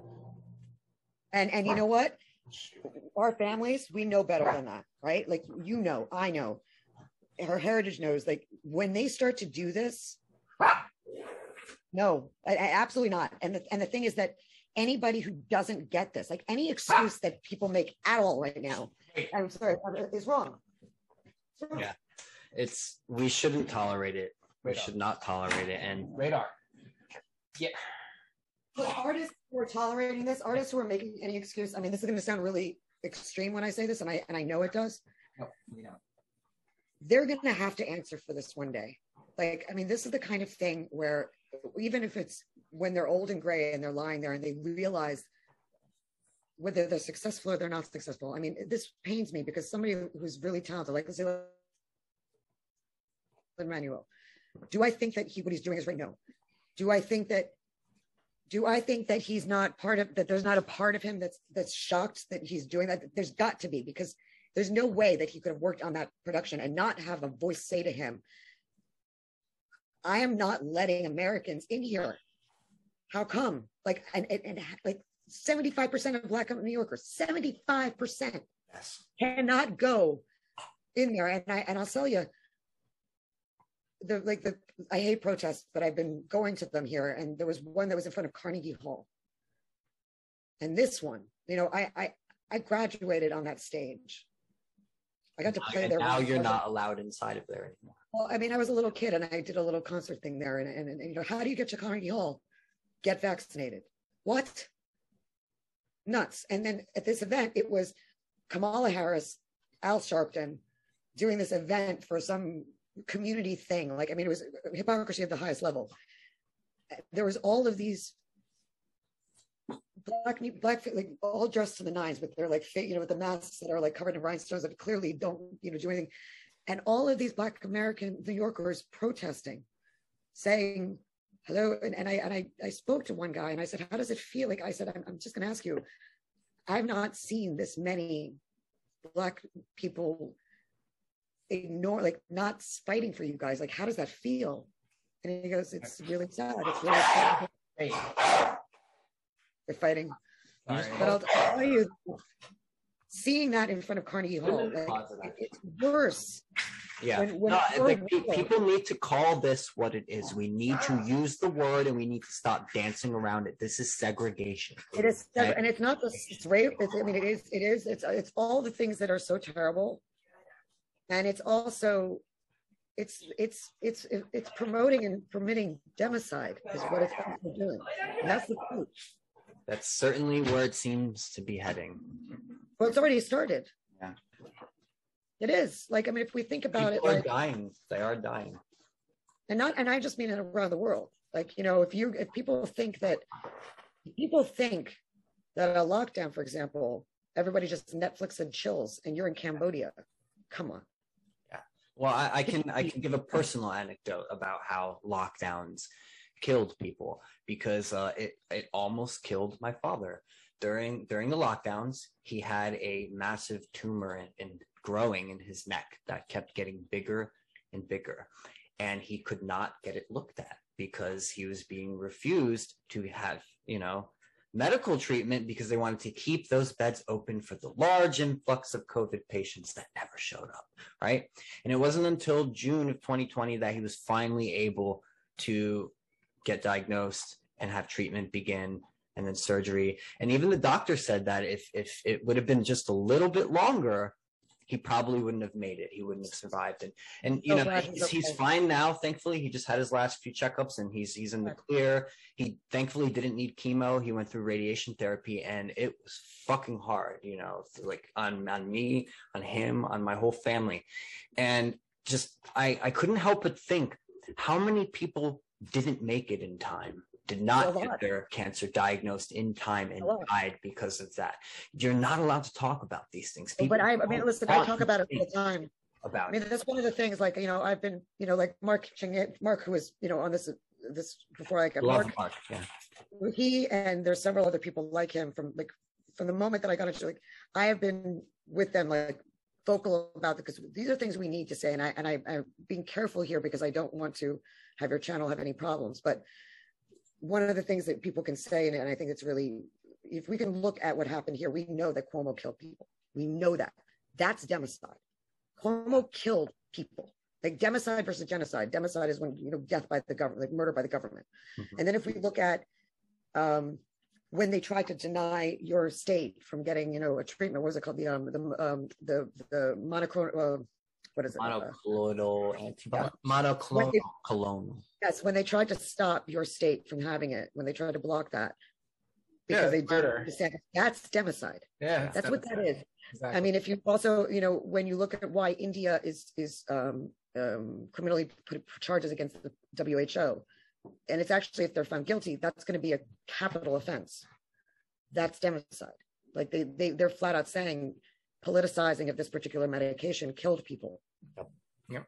And refusing treatment to keep beds open for this huge projection of cases, severe cases that did not actually manifest. People, when they went in there, got the wrong treatment. Yep. Or no treatment at all. For a long time, there was the official guidance was 2 weeks do nothing. Send them home until they absolutely can't breathe, and then you put them on the ventilators and they die. Right. Exactly. When there are alternative treatments that do work, and there are thousands upon thousands of doctors that are sitting there saying this. One friend of mine in Pittsburgh, Florida, a Cuban immigrant, got to the hospital. He was on a ventilator for like 80 days. He survived. He did. Lucky. But that in and of itself, like at a certain point, they know you do not ventilate a COVID patient. You don't do it. Like literally, you do not do that because it's like a rubber band, right? I'm sure, you take a rubber band and you can always pull it. Like that's fine. But when you have a COVID patient, that rubber band would get like hard and dry. It's when you pull it, it'll break. That's what happens to a COVID patient's lungs. Like you cannot do that. You cannot, it's not like COVID lung doesn't. And now it is not the protocol. You just don't. And I mean, there's still people. Like I know a girl whose mother, like birth mother, just died in Georgia because she went in there asking for the monoclonal antibodies, and they admitted her instead, and she couldn't get anybody there. She could speak, so she was able to consent to having the ventilator. She should not have done that, because if you could say, yes, I'll take you don't need to be ventilated. Like, don't put somebody on that. The thing that where they have to, when the minute that they ended up, repressing her breathing, and they give her that benzo, with that whole process, like, what is it? Like 2% of people on still a ventilator came back, and they knew that. They know it, and it's murder. Like it's. Well, one of the things that people are really ignoring here, and we don't make a big stink of that, but oh my God, COVID is just how many people die even before all of this from medical malpractice in this country. Oh, but also, like, listen, the people who are dying too are a certain age group, right? People who are not contributing to society. If people are infrastructure, like, my family, my parents, your father, this person's mother, if you're above 60, 65 years old, expendable. Yeah, totally. No, that's equity. What happened to my father is why a lot of this is very personal to me. I take of course, it very personal, of course. And he's lucky to be alive. Like I said, yes, he is. If it would have just been a little bit longer, they would not have been able to tend to. Let me grab this dog. But I mean, listen, I am so glad that your father is, and I know how I would feel like. Yeah, and that's just the cancer. That's not even addressing the fact that he already has mental illness, and just the toll this took on his mental health. And that's why I think the tumor grew to the point where it grew during the lockdown. Well, because we all know stress increases the negative impacts of cancer. And it's not like they were, trying to make everybody feel all safe and comfy over the television. No. They spiked everyone's cortisol levels. They locked them indoors. They denied them sunlight. The people they denied. I mean, if your dad is alone, was he alone? He was not alone, thankfully. And if he was, he wouldn't be here, I think. No, probably not. Probably not. Like, here's the thing: is that the abandoning people, like leaving them. The whole thing is inhuman. Like, it's this evil. Is where it's evil. Artists, again, we should be the ones without apology saying you can't find a better way. If you cannot find a better way, your way is not good enough. Like, I mean, seriously, let's say they did do the best that they could do, which I don't believe they did, but let's say they did, and that it was all necessary. To not acknowledge that it was a massive, massive, massive cost. That's messed up, first of all. Second part is to not demand better, which is what during the HIV/AIDS stuff, everything that was going on was constantly demanding better, demanding more, demanding better treatment, demanding better medication, demanding not leaving patients to die alone, demanding allowing patients to be touched. To have options too, to have all the options laid out on the table. Instead, what they did was they forbade certain options. And yes, listen, people thought back then that the reason that gay men were being treated the way they were was because they were gay. And one of the things that's really weird right now is I could say, no, I think that honestly, what it is there are some people that just really do not look at humanity as having any value, period. And Fauci is one of them. Yeah, psychopath. They're psychopaths. Well, it's interesting that you bring up the AIDS crisis too, because there was a controversial use of orphan children as experimental research subjects in the late 80s into the 90s. And this didn't even come out until like 2005. And I think, were you the one that sent me this article? I think. Yeah, it's the New York State hearing. I get my dog to try to calm her down. Sorry. Oh, go get her. Yeah, cuddle her, whatever. Yeah, but this whole thing is about, children that they tested vaccines and medications on, and they tried to excuse it as saying that, that these were, potential life-saving medications. But the actual investigation into it found that there was no clinical benefit, that these were phase the guy who trials. Found this just recently, he ended up dying because he chose to leave this world because of a chronic condition that he ended up having. And I think about that. Yeah, it's disgusting because there was never really any accountability, but it just goes to show that, this crass disregard for human life is not anything new. No. And Fauci was signing off on the funding for these research things too. And it's unbelievable that he is still in a position of authority. I think I know why. Is I used to think it was just money.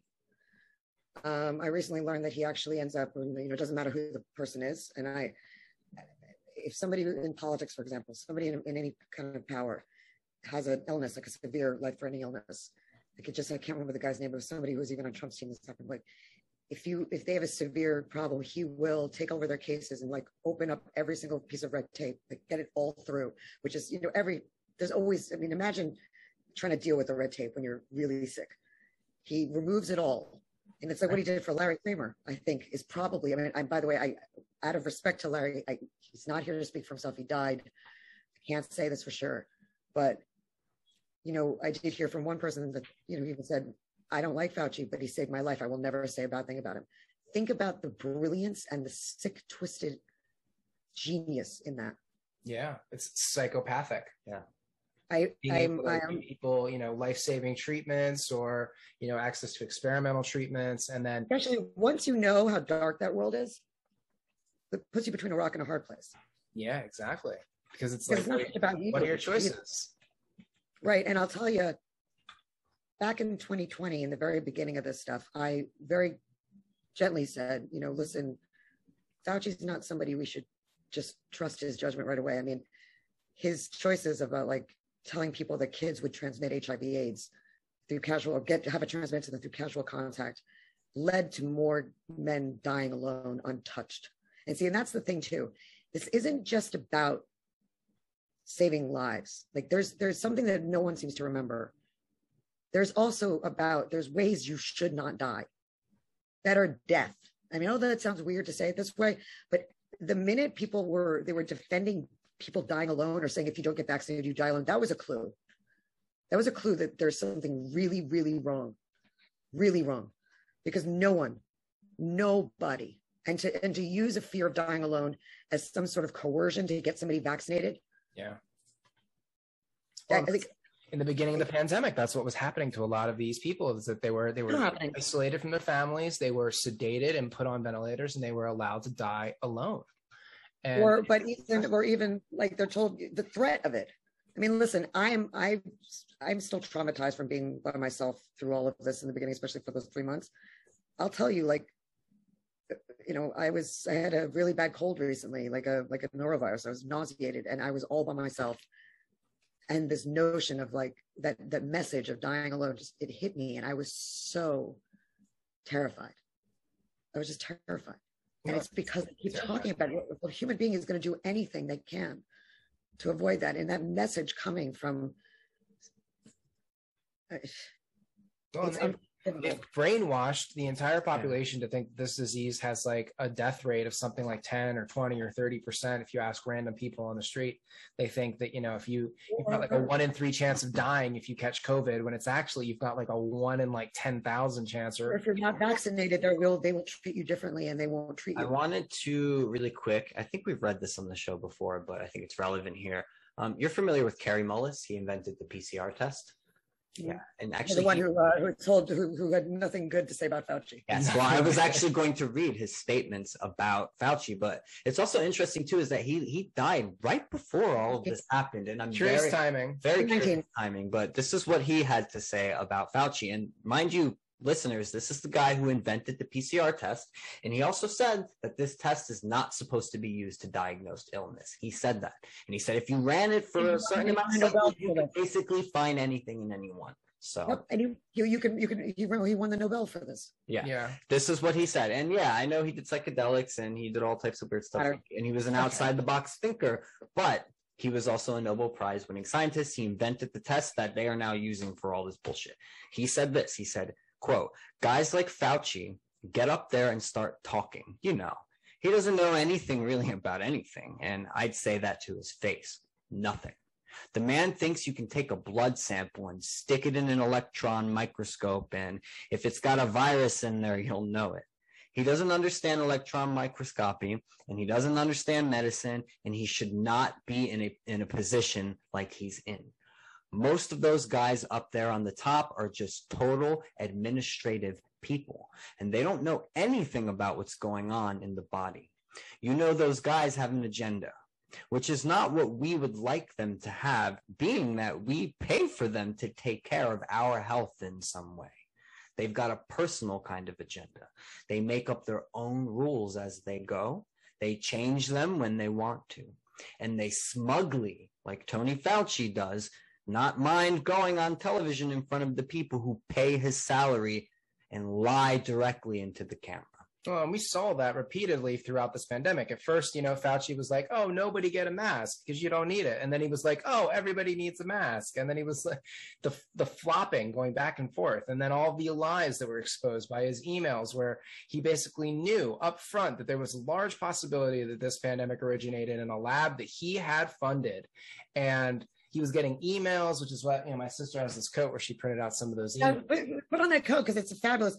This is the thing, like, this is what I mean by artists like standing up. That's an amazing piece of art, and like it's fabulous. Like that's the kind of thing that back in the day I remember, during the fight for HIV/AIDS. I mean, think about this. Like, well, Caitlin has been working very hard throughout all of this. I can't wait. I would love to meet her because it's making art and using it to resist this stuff, to shine a light on it, to the absurdity of it all. Not just the lockdowns and the masks and all that, but Epstein, child abuse. And one of the things in this email too that it says is that you have a medical obligation to inform the world about the truth. And the fact that it's a lab coat, I mean, that is a brilliant piece right there. I mean, listen, with what you said about Mullis, can I lab coat when I worked in a lab? Can I share a little bit of what Larry Kramer said? Go for it. Totally. Right. So back in the 80s, Larry Kramer wrote this, and I mentioned Larry because politics, putting politics aside. I mean, Larry is somebody that is heralded by many people as being, because he founded ACT UP, but a lot of people don't remember or know who he really, like, what else he did. So he was ostracized by many of the gay community because of two things. One was because of a book he wrote in the 70s, which started with an F. Started with an F. Yes. But I'm not able to say on this, right? That I'm not able to say it's a slur, and he called it that. And it was his way of saying, like, he was warning, saying that this is not going to lead anywhere good. Then he also wrote two books called, My American Heart, and another one. And in it, he's very critical of what's been going on. And he died in the beginning of all of this, and he was writing a play about COVID and AIDS. And you can't help but wonder what that would have been, because if you look at some of even the last stuff he said about Fauci, they were not nice. But if you go all the way back, I mean, he said, in this open letter, which was in the Village Voice, he said, let me see. how many years ago did we tell you, no, quote, we tell you what the good drugs are. You don't test them.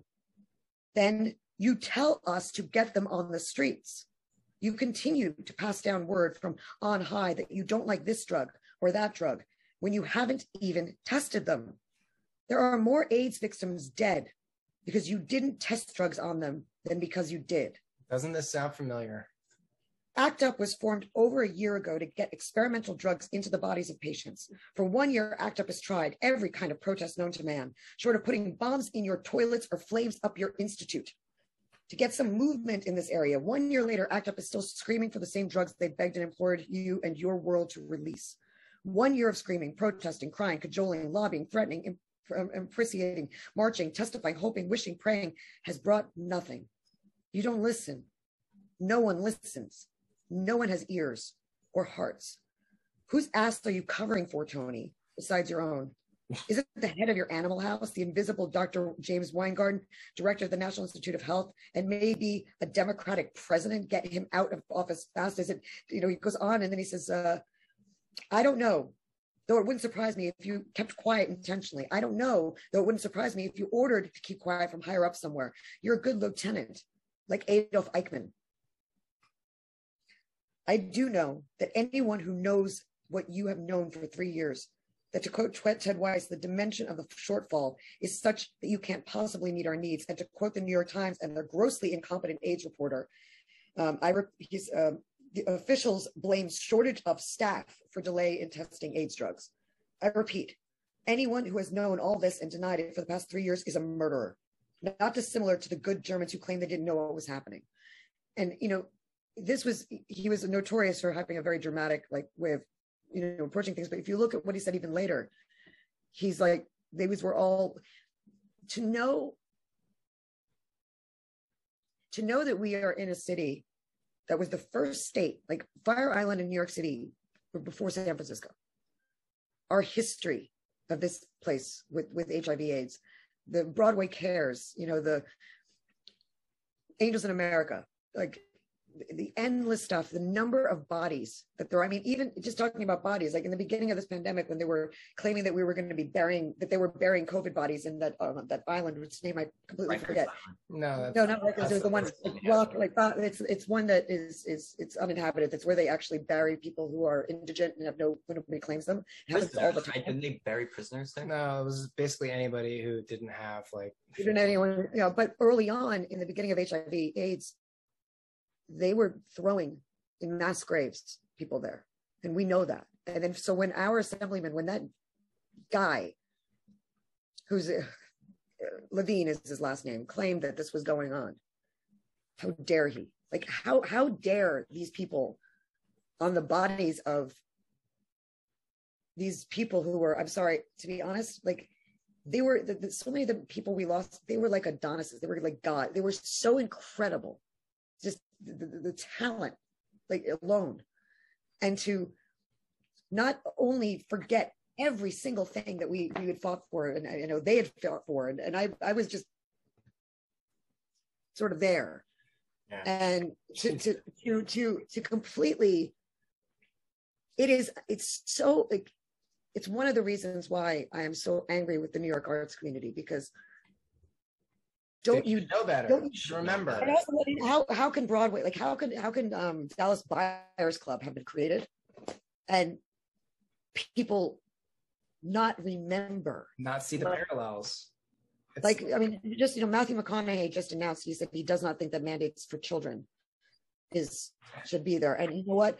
It's not all the way where it should be, but thank God he said that, because how can you shoot that film and honestly think that you can trust the FDA or the CDC on this one? It's insane. It's absolutely insane. And anyone who thinks that that's disinformation or misinformation, honestly, now you know what happened during HIV/AIDS and why so many people died and what you would have done, what your role would have been.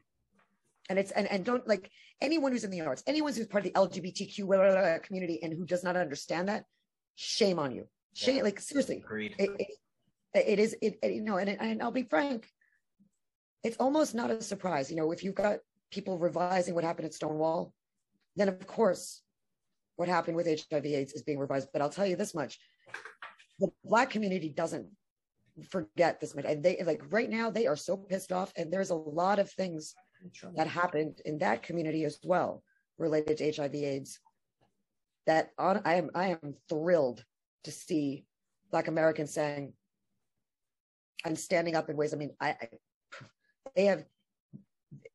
There was a tweet I saw earlier where this mother who's insane was all excited about vaccinating her kid, and then she talks about how they're having a Nicki Minaj dance party. Bigot. It's like crazy. Hypocrites too, especially what the media did to Nicki after she chose to ask some questions about it. God forbid you ask some questions. But yeah, if you're part of the establishment, they will turn on you too. They will. And that's the crazy part is because when will this happen in such a way that it will impact you? I mean, it's like John Adams, like Abigail Adams asked Thomas Jefferson, she was brilliant. Actually, she was badass, right? And she eventually, was such a badass. She was amazingly badass. And our founding mothers were very much part of our country. Very, very much. And she was. Oh, yeah. I mean, Adams relied upon her. She proofread all of his letters and speeches and stuff. And he consulted her on basically every important decision that he ever made. Totally. And she and Jefferson were really good friends. And I would say that. Well, he was flawed too. I think of the. What happened? The Alien and Sedition Act and stuff. Like Adams was definitely for censorship during his presidency. He was not cool with the criticism of the government. Yeah, but listen, look, the thing was he was afraid of yellow journalism, which this is the funny part is that there's a letter between Abigail and Jefferson, right? And it was after Jefferson's love died, right? Which happened to have also been his wife's sister and also happened to be his the wife's sister was also a slave. That's where things get crazy. A lot of people don't understand this relationship there. But he really loved her. And when she died, it was like he was writing again to Abigail, like kind of trying to get the Adams family to be friends again, But before that, one of the last letters between the two of them, Jefferson is kind of talking about what had happened during the election and the presidency and all of that. And, Abigail brings up all of the things that everyone knew that he did. And then she mentioned something saying that no one has talked about this one thing. And it's not even mentioned in the letter. Like, I will not utter what this was. Like, we still don't know. But then she says, did you think that the viper that you created would not have bit you too? And that's the question. Like, do they think really that the viper that they're creating is not going to turn around and bite them? It's what all Man of All Seasons asks that same question. Like, when they says in that play, says, would you give the devil the rights of the law if it was the devil, knowing that even, the law could, because absolutely, because that's why it's for my own welfare. If we don't do that, then I was thinking about this during the Rittenhouse thing that's going on right now, right? People don't understand. And they may be watching this and all they think is like racial or whatever. They don't realize that if things don't go well with this, it's on all of us are in big trouble. Like, we could lose the right to defend ourselves. We already have. Yeah, we have. It's getting there. It's already getting like that. I mean, if you look at this is the thing too that people don't understand with January 6th. You could be upset with what happened. Fine. But when will they turn and use that on you? Because they will eventually. Absolutely. And that's the thing is, hopefully they won't, because we're going to fight really hard and stop it, and we're going to win. But at a certain point, you're going to wonder if these people are going to ever say thank you. Some of them might, like Glenn Greenwald, and like there's some Matt Taibbi, like there's been some brilliant people that are on that side that kind of like, whoa, what the hell's? But the people who are daring to think that somehow, based on some ideology, that what they're talking about justifies any of this, nothing justifies it. Nothing. No, it's crazy. Like you and I, like our families, we know, like when we try to tell people, you don't know what you're ushering in. You really don't know. But the sad part is, I think, and I'm realizing this right now, is many won't realize until it's too late. It's already, I think we're there in many ways. Like people, especially here, and I feel it, like they don't care. Yeah.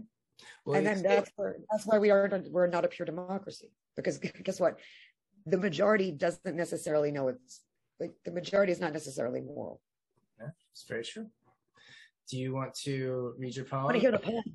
wrap it up? Yeah, I can read it. So We're a little over 2 hours. yeah, I guess maybe we can end with this. So this poem I worked on between April and May of 2020, right before this book came out. And it's interesting because the book is kind of a mixture of nostalgia, meaning my reflections and poems that I wrote about New York pre-lockdowns that I collected with some newer pieces that I wrote while we were right in the midst of this at the beginning of it. But it's also kind of dated already because it was like it came out literally like a week. I published it like a week before the George Floyd incident and the riots and the looting and the protests and all of that stuff. So it's just crazy how much has actually happened since I put this book out that I still haven't even written and reflected on. But this poem in particular, I think already kind of foreshadowed and shows that I knew where this was heading and that this was not going to stop. It was going to continue. So it's called... I don't think you have an ability to put it on the screen for people to read along, right? Not right now. I'd have to pull up the PDF and like find it. You know what? People can just listen and they can deal with it. I think, visually, there's not much you're going to miss with this. And there's one part where I will flash it onto the screen where it's visually, there's something important there, but it's called When the City Closed. Flocked to the supermarkets to fill up our carts. Panic has a funny smell. Wash your hands, sanitize, don't breathe. Panic has a funny smell. So close the schools, wear a mask, relax. That's how we walk around now. That Broadway turned off the lights, shut its doors. The Metropolitan too. Even the bars, every concert venue. Unpredictable, hand of fate slapping everyone's face, scaring us all into our homes. A media machine made to manufacture. Take advantage of every situation, every disaster, for a story, for ratings, for distractions. And the super wealthy never waste a good crisis. We're all sick. We're all waiting. We're all sick of waiting. Grandparents heading toward the grave. Patients in hospitals always on the way out, forced to die alone.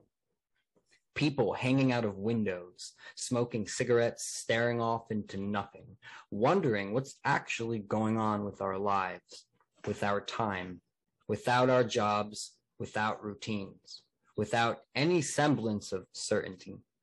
The screaming, clapping, blowing horns, banging drums at 7 p.m. every day. As sirens howl the sounds of sorrow, in a form of symbolic celebration we didn't all feel. I am a lover of nurses, an honest nurturers, a detester of unquestioned authoritarianism. We heard it at the back of the apartment from one of the little backyards below, maybe 2 or 3 days in a row. A sad piano played on after it all stopped for a couple of songs. Strangers listened from their own windows, on their own fire escapes, clapping with gratitude after each conclusion. Perhaps because it wasn't celebration we felt. Disperse. Panic has a funny smell. No one likes it. The repercussions of what we're doing will outlast the smell itself. Disperse, disperse. Shame on you. Stay inside. Desperate times ahead. People to care for. Rent payments to make, more rapid inflation, printing all this fucking magical money as a band-aid for a gaping self-inflicted wound. Disperse, disperse, disperse. The cultural crucible closed until further notice. Closed without our consent. I don't recognize this place anymore. The wealthy start jumping ship. The poor are left holding the bag. The clapping and cheering seems to dwindle, yet still continues every day, like programming, like clockwork, a sort of spellbinding, as many others start to realize we are being held against our will, and we're never allowed to say, never allowed to question, never allowed, just clap. We're all in this together. We hope you're well during these unprecedented times. Please practice social distancing and stay 6 feet apart. Temporary to permanent. Time to close up shop.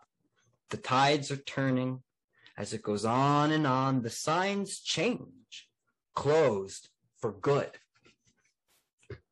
For your safety. Yeah, I wish we This had. line here too, when I put closed for good, what I did was it says closed until further notice, and I kind of crossed out until further notice. Yep. So We saw that. That's yeah, exactly what we saw. it's one of those aspects where like you need to really see it too when you're reading, Yeah. kind of grasp that other layer of meaning. But listening to it, I think it still has the same sort of impact. Yeah, And absolutely. I put the for your safety there in big bold letters, which is kind of a nod to Brent's sister, actually, Kate, and her work.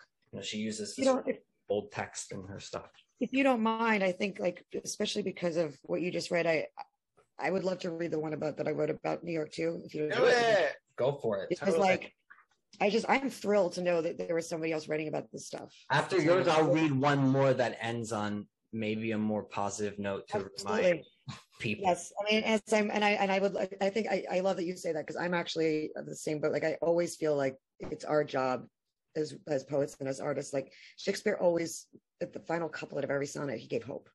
Like, that's something that's what somebody once said, Eugenia Ionescu said, nothing makes me more pessimistic than the requirement to be optimistic. And I get that. But hope is not the assurance that things are going to go the way you want. It's just, as Václav Havel says, it's just the assurance that things make sense. Yeah. So this one's called If We Were Animals. If we were animals, people would gaze at their screens and weep at images of our once vibrant and diverse ecosystem, now barren. Pop stars would sing sad ballads while the image of glassy, longing, memory-filled eyes gazed back, a number rolling on our touch-starved bodies, promising the chance to care, just a phone call and a few dollars a month away. Children would draw us as stick figures, sad-eyed and alone, while watching puppets pull empathy out of their bellies like pumpkin pulp. Then, pinning us proudly to refrigerators, parents gazing down with mouths proud as jack-o'-lanterns. If we were animals, conservationists would spring into action. NGOs and nonprofits, foundations and charities set into motion like well-oiled machines, robotic and ready to protect the endangered species from the cruelty of men. If we were animals, my callus-covered feet and dry hands would work in perfect harmony to move out and out, beyond planning, navigating past all the manufactured and soul-lost half-faces. Then, think nothing more of it. Instinct driving faster and further than any highway, away from the thing that had encroached on my habitat. Unknowing pounding like pistons, alternating energy with infinite power, pulling us back to together. If we were animals, they would them themselves and other each other to save us. They would draw out sacrifice streams from stone hearts. A price paid, they'd say, for their invasion upon the natural with their unnatural. If we were animals, they would turn their own into villains on giant screens, pour music over the perfect golden baked, grief-stricken, guilt-streaked faces with their backs bent in shame at what their own had done, crossing their chests and their hands signing checks with oaths. If we were animals, posters would have the word save under our chins. If we were animals, bills would be passed faster than potatoes, promising love with legislation. If we were animals, NPR would strike empathy on bare knuckles, gripping steering wheels.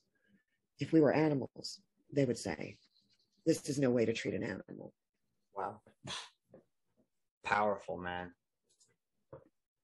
It was actually something I wrote a few months ago, and I kind of hid it.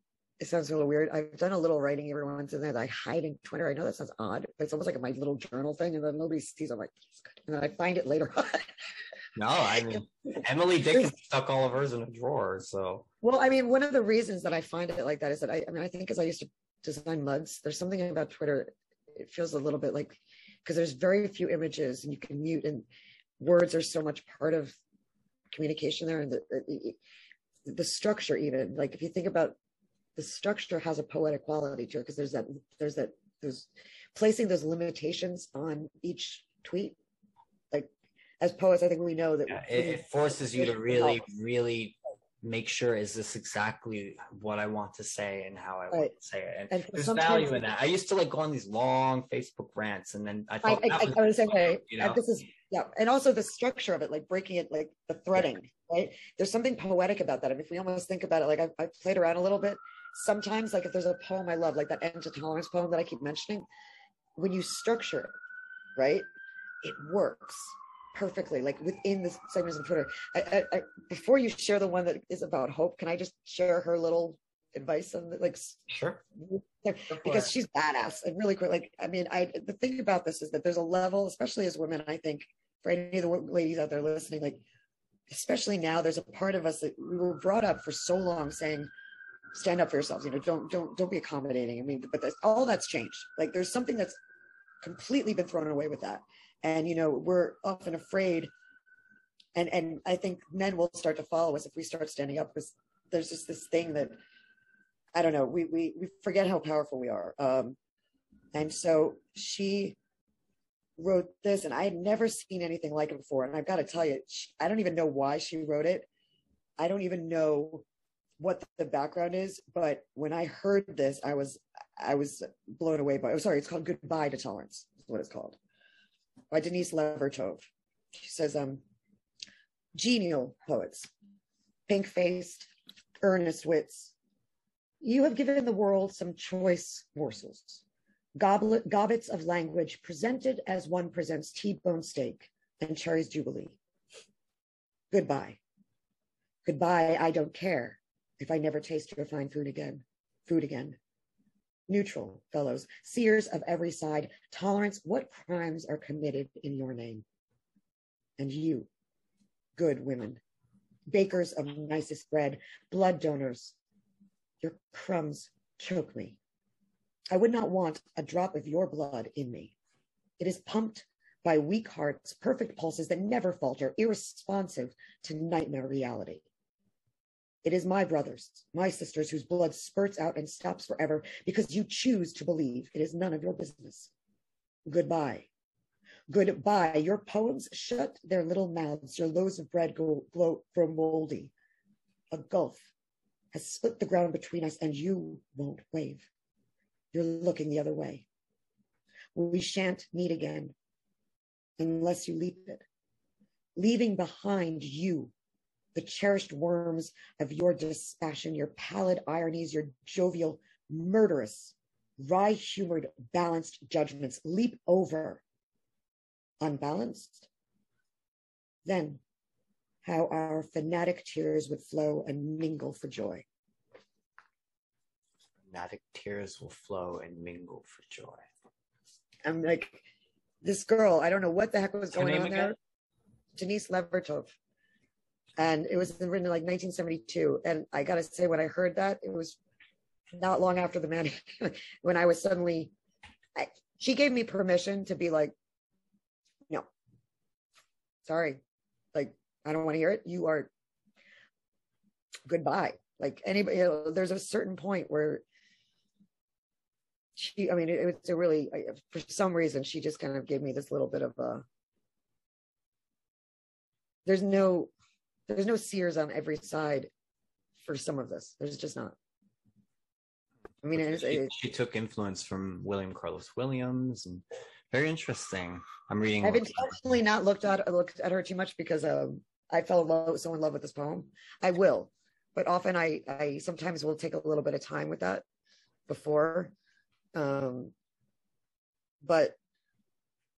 I'm not surprised that she's not very well known, because she was a nurse. Interesting. It's even more interesting then, doesn't it? Do you know what she was writing about? Like what was going on at the time? Let's see. She was a nurse during World War II, so she lived through all that area. Her first book of poems was called The Double Image from 1946. It was published just after the war. Although a few poems in this collection focus on the war, there is no direct evidence of the immediate events of the time. Instead, as noted above by Rexroth, The work is very much in keeping with the British neo-romanticism of the 1940s. It contains formal verse that some considered artificial and overly sentimental. Criticism aside, Gold said the double image revealed one thing for certain, quote, the young poet possessed a strong social consciousness and showed indications of the militant pacifist she was to become. So she was very anti-war and all that. You wonder, like, I need to look into her more. I'm not familiar with her. I've actually never heard of her before this. I've never heard of her either. And it's interesting, like, there's this thing from 2013, the collected poems of Denise Levertov. Let's see, it's I would say that the collected poems of Denise Levertov was with so much new poetry published every year. Why should anyone bother with the tossed off efforts of the long dead poet? I didn't even know she was dead or alive, to be honest. I didn't even know that. She died in 97. Around the same year as Bukowski. In Seattle, but she's from England. Yeah, and Bukowski died in Cali. So the collected poems of Denise Levertov is a different case altogether. A major poet whose writing covered the better part of the 20th century, Levertov is probably best known as an activist of the 1970s who strongly opposed the Vietnam War. Okay. So she was talking about.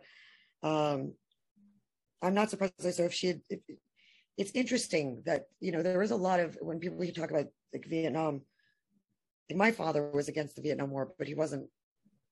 He was opposed to it because he thought it was ridiculous. Like right. In England, she wrote under the shadow of T.S. Eliot. That makes a lot of sense. Yeah. Who sent her a note of encouragement. Like, you could hear in America, she became a blend of idioms, her Anglican tones now harmonizing with the voice of Williams Carey Williams. Like, she says, her spiritual never was. She had a lot of religious themes in her work, it says here. I'm looking at Wikipedia now. I'm looking at this article. What's great, like, it's really wonderful. I mean, one of those things happen. I'm gonna look into her more. I should. I will. She's interesting. But so the last poem I wanted to read. Actually, I sent a picture of it to Brent, which was from. I hung it up during the gallery we did at our apartment in New York. We should do a show in Florida about New York. Yes, no, for sure. I'm totally down to organize something. We should definitely do that. And I have a body of work, so. And I want to put up Eugene Ionesco's Rhinoceros. So help. Did you just pull the screen up? Yeah, it's up. All right, so. Can you make it bigger? Can you make it bigger? This one's called Bibliography. Make the window the largest, if you don't mind. Like this side, like make that window larger. There we go. So this is the second to last poem in the Manhattan Poems, and it's called Bibliography. I don't know if anyone knows, but a bibliography is a collection of books in a sense, and it like describes all the different books in there. And the analogy being made here is between books and people, as you will see. But I think it's relevant to what we're talking about in particular about what makes a city. And, I'll just read it. I think it speaks for itself. I'm sure it's been said somewhere before that people are a lot like books. Obviously, some are larger or smaller, maybe shorter or thicker. Some are calm, some volatile. Some you read fast, some even quicker. Some are a slog and you give up going any further, even after really trying your best to make it through the whole thing. Finding the parts that resonate, yet realizing to continue any further may be a waste of time, or that you've simply learned all you could. Some have lovely covers or jacket designs, yet very little substance inside. Others may appear rather plain on the surface, yet are packed with meaning, complicated. Some are just terribly written or deceptive. Some are instructively tragic or inspiringly triumphant. Most are a mixture of both. Some you close temporarily and always return to. Some you close permanently and never return to. Yet a few are so complex and extraordinary that you wish you could explore deeper than the words, the ink, the pages, the cover, the spine, into the very mind that could produce such a masterpiece, to meet the author that made such a beautiful person. Most we pass by hurriedly, missing much, not paying close enough attention, no notes in the margins, no looking up words. Not every book grabs us so, nor would just anyone want to read us so deeply. How could anyone possibly read each one? Reading the few we can manage is a daunting enough task already. I, too, am a book. How could I possibly explain myself to you? Perhaps there are no words that truly could. And from a poet, either that's saying something in and of itself about the mystery of people, that is, or I am really just terrible at this. But if there's any obvious truth here, it's that a library is just an empty room without its books, just as the city is a mere husk without its people. Bravo. Mm. I love that. Thank you. Isn't a bibliography like the end of a paper where you cite your sources? No. What am I thinking of? That is not what a bibliography is. Okay. It is as a discipline, it is traditionally the academic study of books as physical cultural objects. In this sense, it is also known as bibliology. But really, it's a bibliography is typically it's a book itself that is a collection of books and describes each of the different books on a particular subject. Well, I also like bibliotech and like that's the word for library in other languages. Yes. So I assume you speak Spanish because of, or at least I am terrible at Spanish. I know very, very little of it. I'm the worst Cuban ever. There's a reason. Well, I mean, listen, I grew up with Romanian and I studied German, but biblio, like it's the word. It's a great word. I mean, I used to be. I have the OED subscription because I'm that much of a dork. And so when you talk about even in there, like looking at words and writing in the margins, I mean, I'll show you guys later. Like I have some books that, I mean, that's the thing too. Books are, I think when we stop treating and respecting books, and I know they say that first you burn books and you burn people, but I think it's even more simple than that. When you stop valuing books at all, like just, it becomes something that's just digitized only or whatever, or just tossed on the street. To me, they're priceless. People. My book collection, I consider my most valuable asset more than any other physical thing that I own. It's one of the things that makes also moving a little bit daunting. Yes, it is very frustrating. I still don't have them all here. Most of my books. Oh, listen, I have a bunch of storage, and look, here's the thing: is I'll also say that the part of me that's like, maybe I'll have, because my apartment's not big enough for my books. Like, it's just not. Like, where we are right now is not either. But hopefully, where we end up next, maybe. I mean, that's one of my dreams. Like, I will have a large enough space to have books. That's one of my long-term goals. I saw somebody recently on Twitter make this post. It was some psychologist, basically. It was remarking to all of some other person had posted all their books, like this shelf with all of their books, and then somebody said, I never realized how many people are hoarders. I'm like, oh my god, like you don't book collectors, especially. To me, that's positive hoarding. All right, let's wind it off. Ooana, where can everybody find you on your so I am my YouTube channel is youtube.com/OOANA. That's my name is spelled OOANA, which is basically where you can pretty much find me anywhere. On Twitter, it's at OOANA. Also, I have a little shop where you can I should have grabbed it, but actually if we can edit it, I can grab it and show people my. Yeah, go ahead. I can spice it. Because you know what? Thank you for asking me this. I'm really the worst self-promoter in the world. Yeah, we forget all the time, and we're supposed to do it at the beginning of the show, and we always forget. Don't forget to subscribe, do all the things. We know this was a long episode, and it was a little hectic with the dogs and New York City in the background and all that stuff. But if you stuck with us this long, we really appreciate it. We hope you got something out of this really raw discussion. So this one's the very more flashy because I have those hats that say no established 2021.